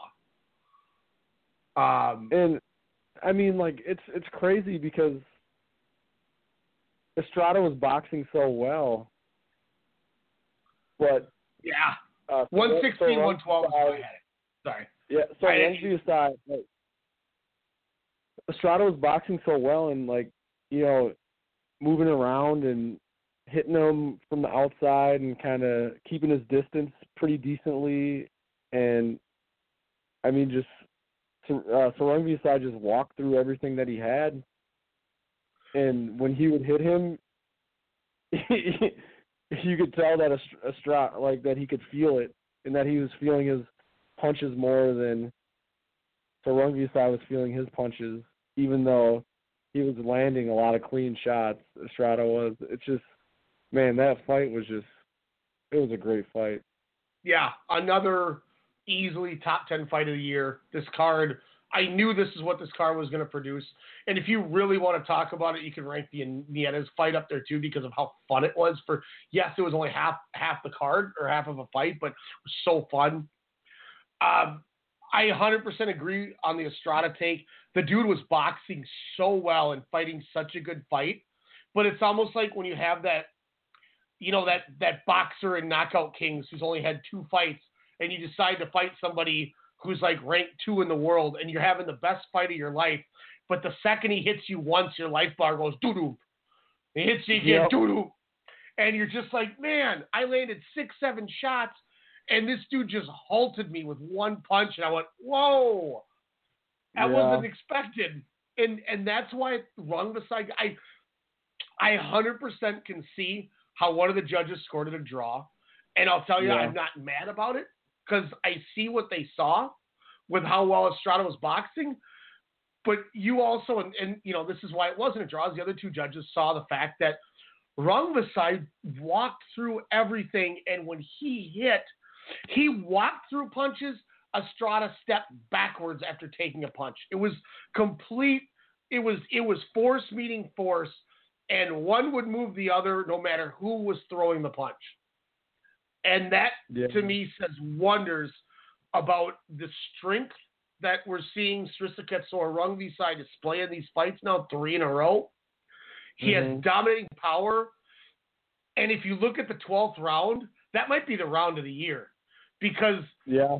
Estrada did one thing that we always criticize these guys, Elijah. They don't go for it. I mean, who is that? I think we've seen one fight in the last year where in the 12th round the guy actually went for it and almost did something in the 12th round. And Estrada went for it in the 12th round, and he had Rungvisai finally on Dream Street, and Estrada kept snapping out of it and throwing bombs right back at him and halting his offense. Yep. It was such a great round. He's like, screw it, no more boxing. I got to win this fight, and if I lose, I'm going to go out on my shield. I was going to, like, one thing I was going to actually bring up to you, like, to kind of backtrack is just, we don't have to really talk about it or get into it too much, but just a little interesting factoid. Cuadras beat Sor Rungvisai earlier, like, on. Did you know that? He's one of, isn't he one of 2 losses for Rungvisai? He has 4. Rungvisai, okay. Yeah, 45-4. Yeah, can you believe that Cuadras beat Rungvisai? That was May 31st of 2014. That was how Cuadras won his super flyweight title. Yeah, so we don't have to talk about that, but I just want to throw that in there because it's like it's crazy to me how one guy has went the other way and the other guys went the other way. So I'm looking at Rungvisai's record. In his first 5 fights, he was 1-3-1. Wow. Talk about the exact opposite. Usually when a guy starts a career like that, they throw you to the wolves to get eaten. You're pretty much become like a guy who just is a placeholder to fight up-and-comers. And then he, in the second round, he knocked out Sorasak Lor Litha Jim, and then Ocean Sword Jitty Jim in the 4th round the next fight. What? Ocean Thor? Ocean Sword Jitty Jim. That was after defeating Sorasak Lor Litha Jim. Also, in case anyone wants to know, in October of 2012, he beat Boy Tonto. Some of these dudes that he beat. Den Natapol Jim. Did he beat Turdsack? I don't see Turdsack, though. He did beat Ole Taled Klanglad Sawai. That was before the Chocolatito victory. Oh, okay. I always love how what's his name? Michael Buffer's like, Wisa Silwanek, also known as Sarissa. He says the whole thing. Yeah, that's so funny. Wisa Silwanek, a.k.a. I'm like, but back to I didn't mean to get us off track from the Estrada Sor Rungvisai fight. So back to that. No, and I'll say this too. Here's another cool little factoid, and this is what I was going to get to on the Cuadras aspect, and I totally forgot. Carlos Cuadras, the heavy favorite in there against McWilliams Arroyo. Arroyo gets a decision, and not only does he get the decision, but the overall favorite loses the decision in a title fight to the underdog. That doesn't happen. That's why I was so impressed with McWilliams Arroyo. Yes, one of them had it as a draw. Excuse me. But you never see the underdogs get those close fights like that. Yeah. No, you don't. And then to top it off, we get, one had it as a draw as well, but Srisaket Sor Rungvisai, who was the favorite, was clearly the non-popular vote in the fight with Juan Francisco Estrada, and the crowd literally dictated that fight. You obviously, like you said, you didn't hear it, but that was a more pro crowd for Estrada than I think Horn was in Australia against Pacquiao. Wow. And Estrada doesn't get the judges as well. And that's after a judge giving it a draw, seeing the Estrada throwing and landing the more boxing punches, the 5-1 that we were talking about for most of the fight. So in a sense, we're in a time where a lot of these judges have been getting this wrong. two fights back to back went not only to the right guy, but to the guy that probably wouldn't have won if you would have just normally seen one of these fights because of crowd control, punches landed, and being such a huge favorite to underdog in the other fight. So I give 100% credit to the judges that showed up for this card as well, because they did it correctly. And this might be the best card that we've seen. I know it's mid-February, end of February, but this right now is my card of 2018, I think. Yeah, this has been the best card of 2018 so far. So 3 awesome fights. The right guys won the fights.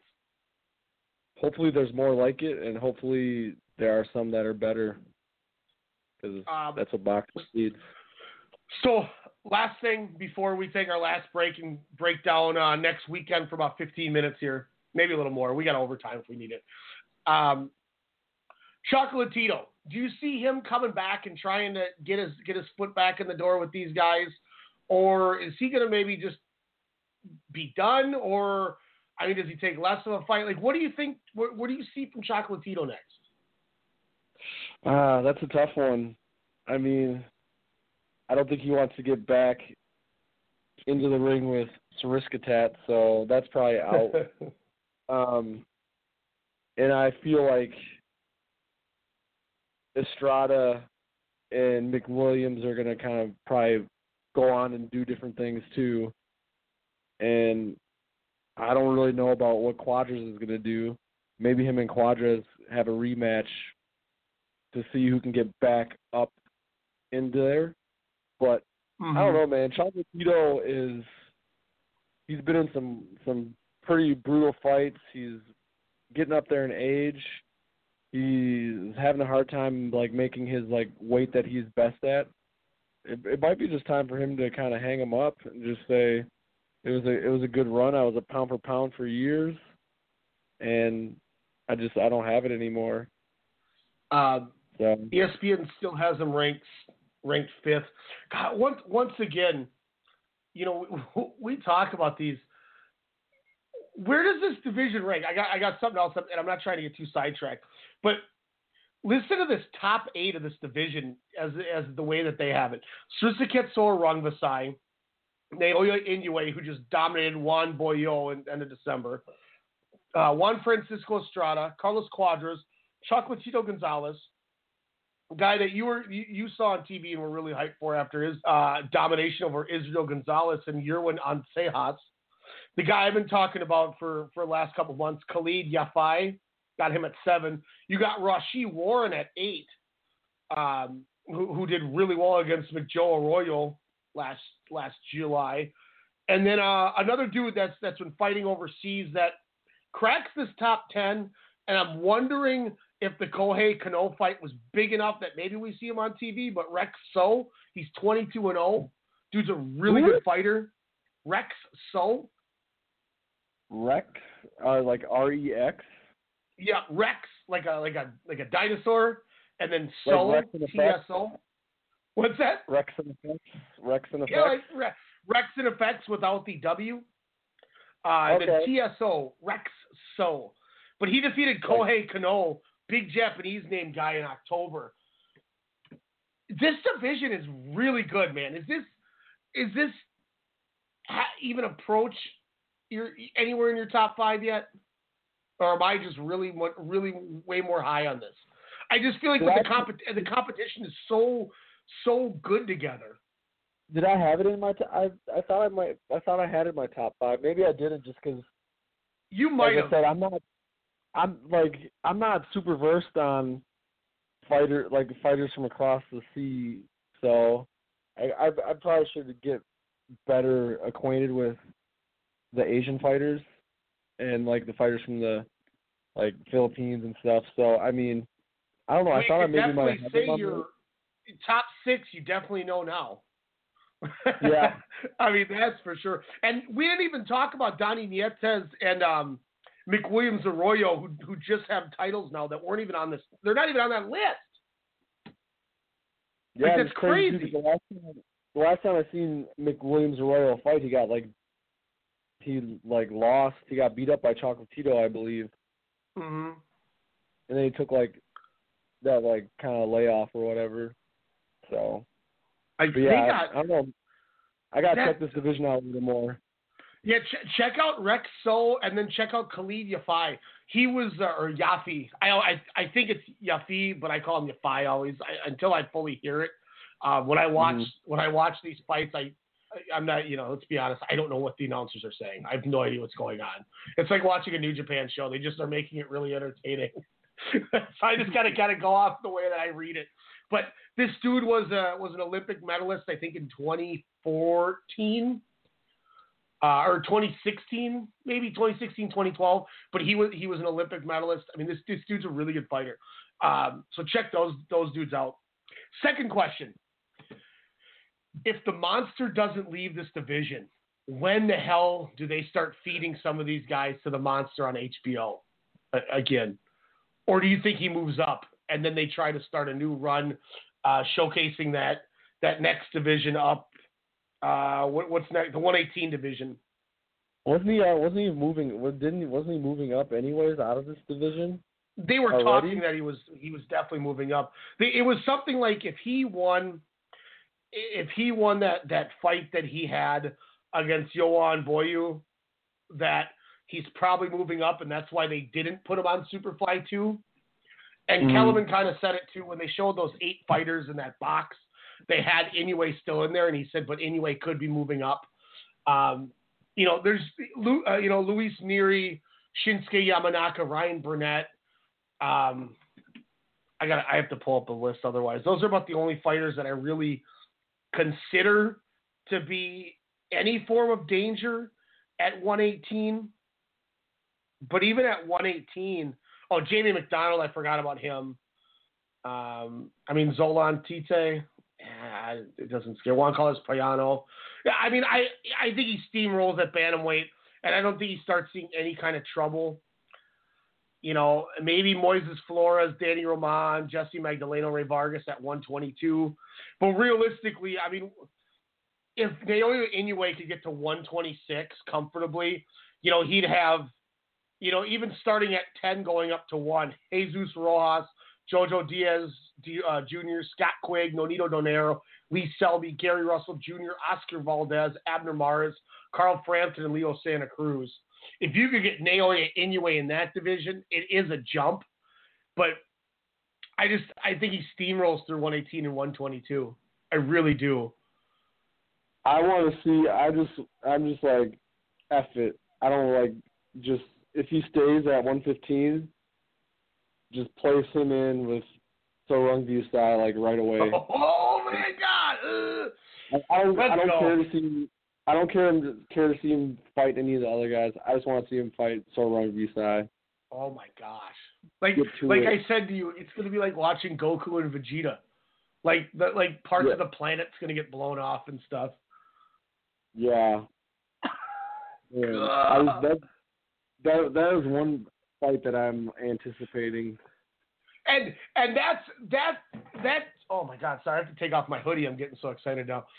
Back to taking this off. And that's for for you fans listening who are also not up on the foreign fighters like Elijah said. He wants to get more into the overseas fighters. That's one of the more anticipated fights for him, and he's only seen Inoue once and Rung Visai 3 times. That's how good these guys are. That's how good this freaking division is.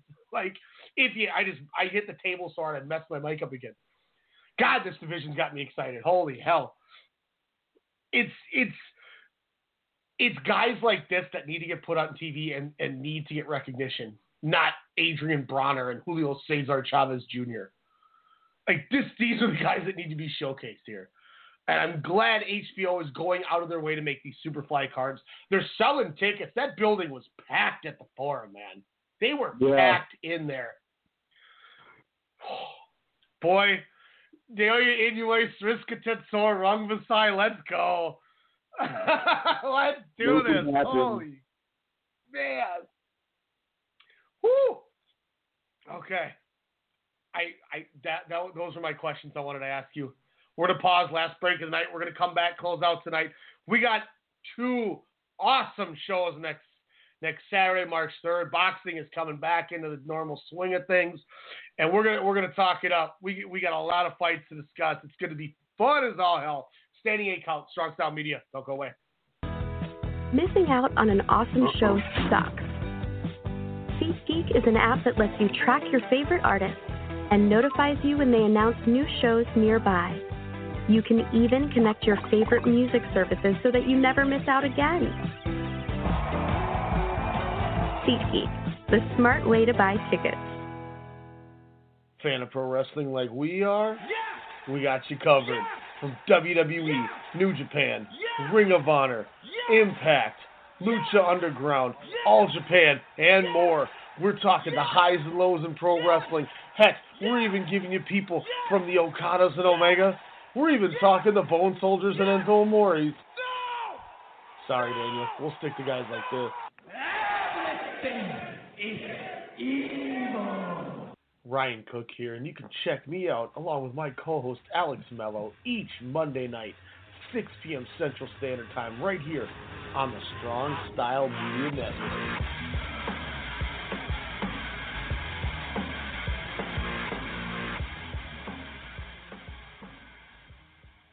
Okay, I'm going to get that jersey for Steven. Oh, that Michigan sweatshirt is perfect for Susie. Ryan is going to love this hat. Fanatics.com has great gifts for all the sports fans in your life. Go to Fanatics.com right now and get free shipping and up to 10% cash back on absolutely everything. Every sport, every team. Fanatics.com, where sports fans shop.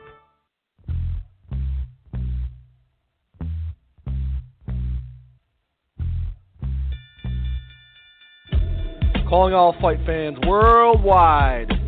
My name is Elijah McNeil, and I'm one half of the best boxing podcast on the net, the one and only Standing 8 Count Radio. Do you like hard-hitting commentary, analysis, and banter? Tune in on Sundays at 10 p.m. with my co-host, Ryan the Technical Legend Cook, and I. Break it down. That's Standing 8 Count Radio, 10 p.m. Sundays, Strong Style Media.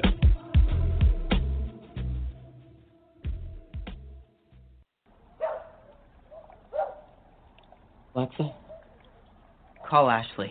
Yeah, it's about time you called that girl. No, he just talked to that girl 2 hours ago. You gotta let love marinate. Put love in that bag to marinate. Love gonna be in that bag like, I can't wait to talk to him tomorrow. What? And then after it marinates, you're gonna pull it out. JB, who's Alexa? Say it, JB. You Alexa, that's right, I'm Alexa. Thanks, guys, but I'll take it from here.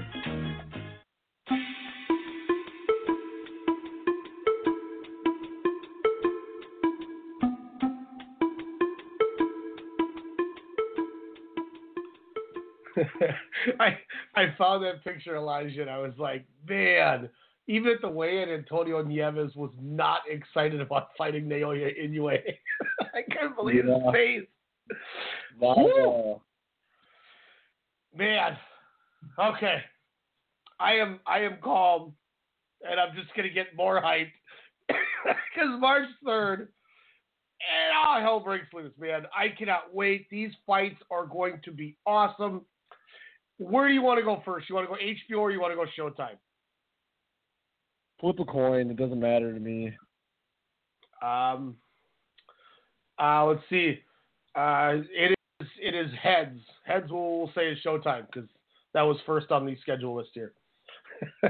I'm not sure how many fights we're going to get on the main card, but 3 fights that I'm really excited about.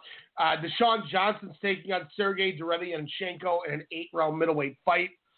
I am a huge Derevianchenko mark. I'm excited for this fight. Jose Uzgatuzzi against Andre Durrell for the IBF Intern Super Middleweight rematch from the Durrell family reunion in the middle of the ring with chairs and punches and police being hit and that craze after the bell shot Uzgatuzzi hit Durrell with. That fight was nuts. You think it's going to be calmer this time around? Ah, man. I hope so. I mean, I don't know, man. Like, his uncle snapped Remember his uncle fled the city too? Yeah. Well, I mean, because he got charged with assault. Like, after a boxing match, a dude's uncle flees the city. Like, this is like a movie. Yeah. Like, Double Take Part 3. Terrence Crawford and Manny Pacquiao come together one more time to find the uncle of the Durrells. Because the cops can't do it.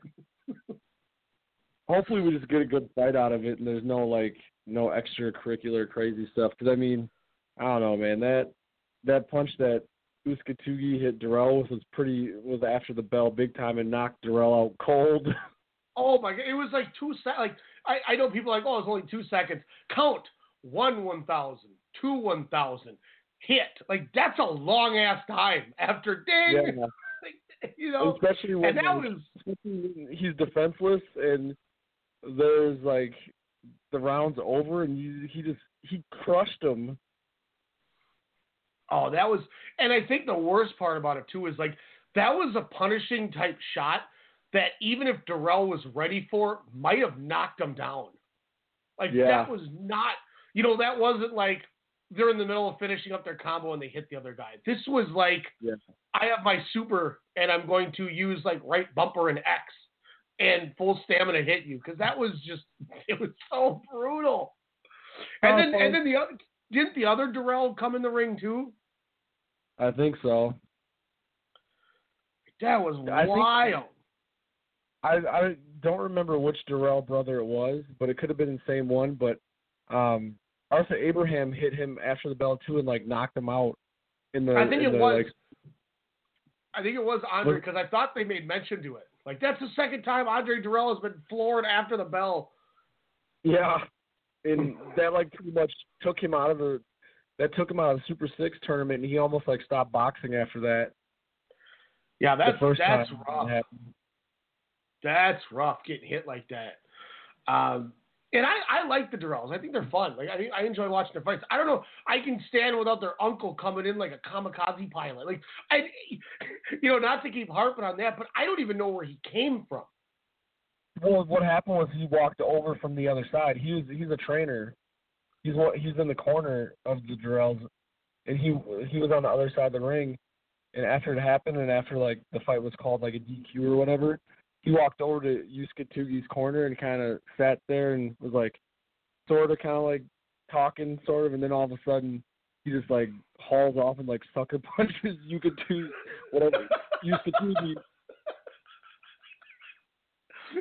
It's like he came over and asked him for like a cup of sugar, and then when Uskatuzi went to like scoop the sugar, pop, he hit him when he wasn't paying attention. He hit him hard too. I was like, wow, Pops can punch.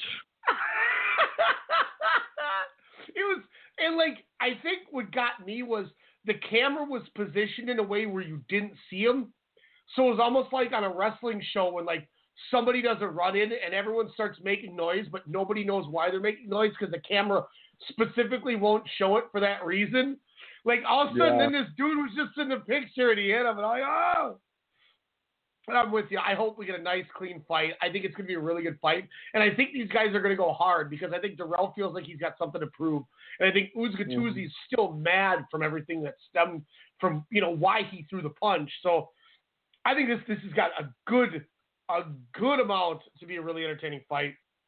And then the domino effect that we've all been freaking waiting for. Deontay Wilder, King Kong, Luis Ortiz is your main event. This could be the stepping stone to getting Joshua and Wilder later this year. It's the first of the two fights. Let's break down the three fights to get your opinion on them. Derevyanchenko, Deshaun Johnson, who you got? I don't really know much about either of those fighters, honestly. Say Derevyanchenko. Okay, I'll just say Derevyanchenko. I'm gonna agree with Elijah. He knows what he's talking about. I'm gonna take as well Sergey Derevyanchenko.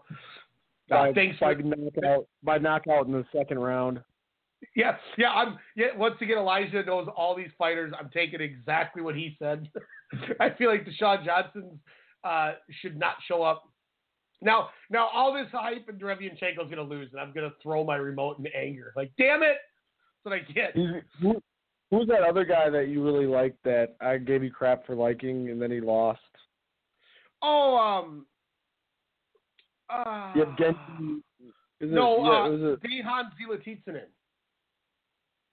Was it? No, it was a different guy. It wasn't Zilotitsinen who fought Mike Garcia. It was another guy. He got knocked out and I was like just giving you crap because you were hyping him up. And I'm like, who is this guy? He was another Russian guy. Do you remember who knocked him out? No, I don't.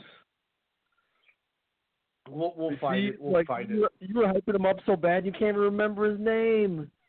Because I was trying to think of who had lost in the last. He was another Russian dude. And he was knocking people out like left and right. Like you're like, man, this guy's like Triple G. Oh, I know. Let me. I think I know how I can figure this out. Let me try something here. What do you think about the Dirrell Uskatuzzi fight? I am going to go Uskatuzzi. Ooh.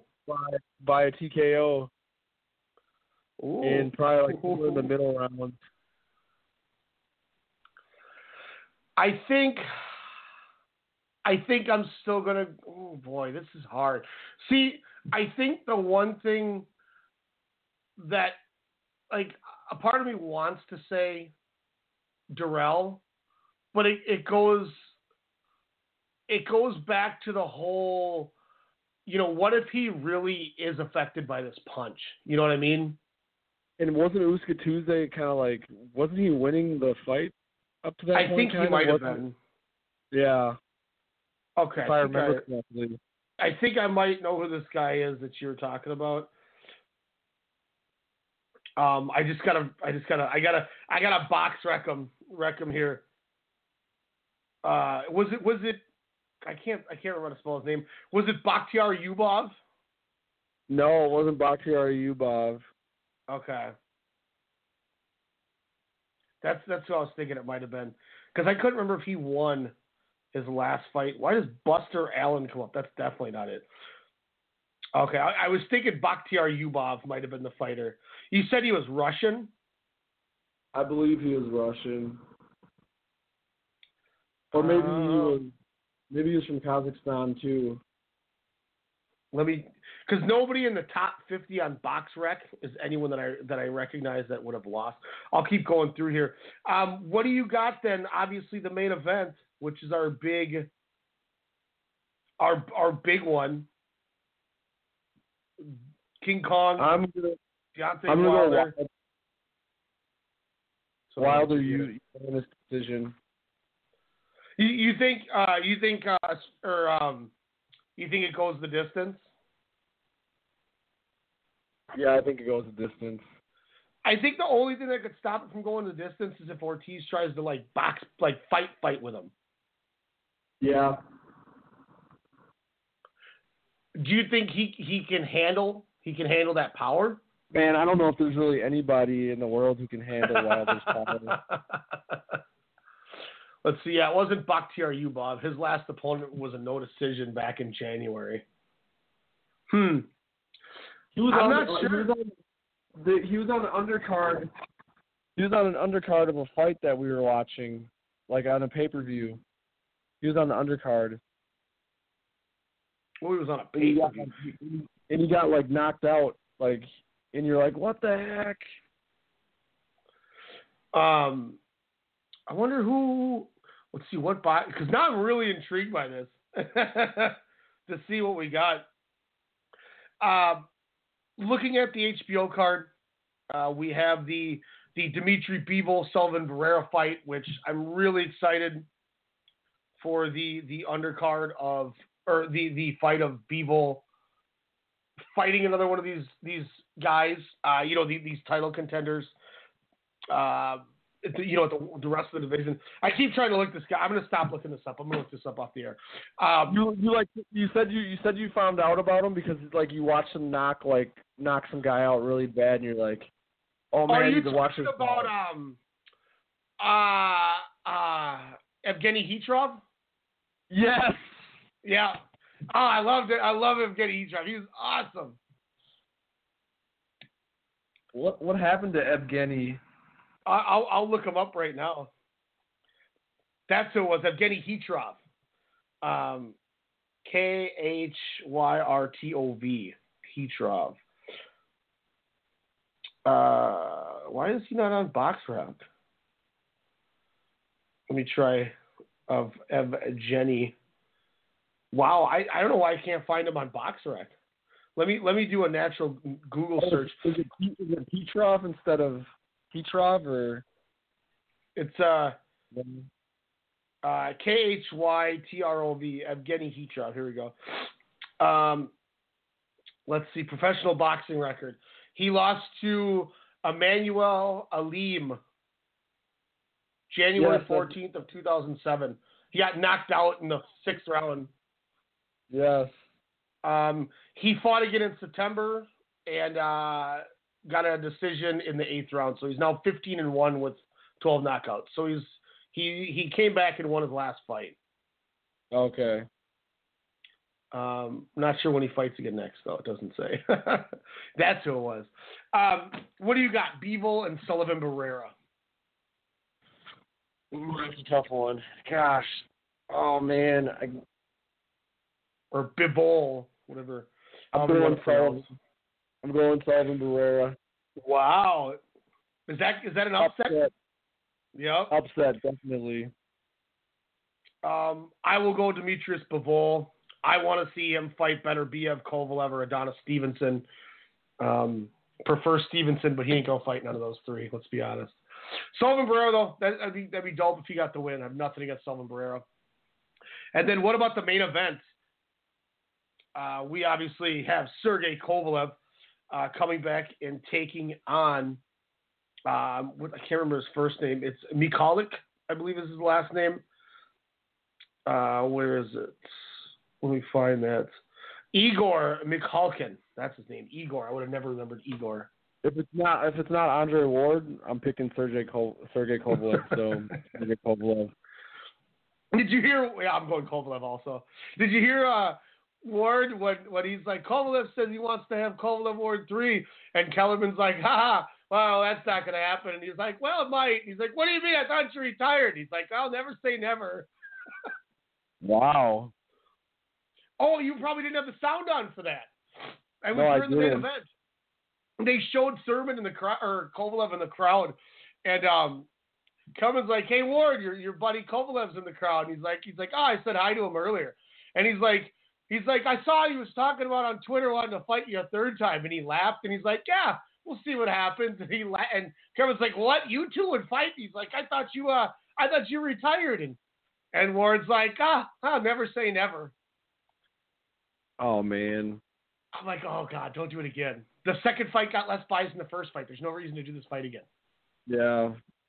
Not. You could put Don King and Paul Heyman in each corner to try to hype the fight for you, since you guys sucked ass at trash talking the last time. We don't need a third one. And if Kovalev hasn't improved his core, he's just going to get body shotted to death in 5 rounds, 6 rounds. Like, I don't need to see this again. Let's move on. We have 3 great champions in ability with Kovalev, Bivol, and Beterbiev. Let's do something with these guys, and let's get Bivol and Beterbiev advanced, because they're the next gap of them. If anything, let's get Chickenson fighting. That's what I want. I want Stevenson to man up and go fight Kovalev. You know, he got in the ring, got punked out by Kellerman, and we haven't heard back from him. Yeah, I would like to see that fight too, because then they can unify the belts. Because then, God, but then if Stevenson beats Kovalev, Stevenson, I have no reason to fight Bivol Beterbiev. I'm the real champ. I'm the man. He's still got to beat Buddy Jack. Yeah, and he still owes Eleider Alvarez maybe a shot. I don't know how many times he's going to avoid fighting Alvarez. He'll never fight Alvarez. But it's, this 175 division, is getting back on track. We got the 2 fights that I enjoyed. I was glad I went and watched Kovalev Ward 1. Great. It was great for the division. And now with Bivol and Beterbiev, we get 2 nice guys coming in here that we hadn't seen before. You know, they're fun on the mic. The crowds are getting behind them. They're not getting booed like some of the foreign dudes when they step into these buildings. So the division's rolling on. I'm excited for it. But this weekend's going to be great, man. I can't wait to talk it next Sunday with you. Yeah, it'll be tremendous. We may have some guests hopefully coming on here. We technically, myself and Elijah are obligated to get you 2 guests in the next 5 weeks. So we're going to really have to get on our horn. Otherwise, we have failed our contracts. And that's not good when the chairman of the board fails. Because then I look like Vince McMahon getting poo dumped on him with the Spirit Squad. I don't want that to happen. Damn it. Or tear both your quads. Yeah. I'm going to tear my quads getting into the ring. Oh, fight. So we may have some fun for you coming up the next couple of weeks, some people to talk with. Obviously, we got a great card that we're going to review next week. March has got some fun boxing. April will be just as fun. The springtime always is great boxing. We're going to continue to bring the coverage. Catch us again next Sunday, 10 p.m. Central Standard Time, 10:30. We kind of, we'll roll around one of those times. But we'll be excited to talk to you. Elijah, thanks for chatting with me tonight. Rocking and rolling. As always. This is the Standing 8 Count. Hit us up, iTunes, Stitcher, Google Play, Radio TuneIn. Elijah, take us out. Mask on. F it, mask off. Woo.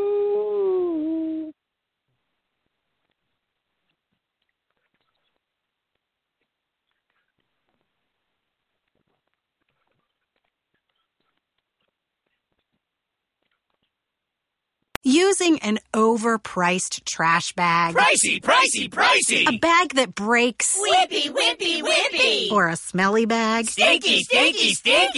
Time to switch to Hefty Ultra Strong trash bags. Always at an ultra low price. Hefty! They're our best bags yet, and they cost less than Glad Force Flex were sold head to head. So you'll be happy! Hefty Ultra Strong with Arm & Hammer odor control. Available at Sam's Club. Hefty! Using an overpriced trash bag. Pricey! A bag that breaks. Whippy! Or a smelly bag. Stinky! Time to switch to Hefty Ultra Strong trash bags. Always at an ultra low price. Hefty! They're our best bags yet, and they cost less than Glad Force Flex were sold head to head. So you'll be happy! Hefty Ultra Strong with Arm & Hammer odor control. Available at Sam's Club. Hefty!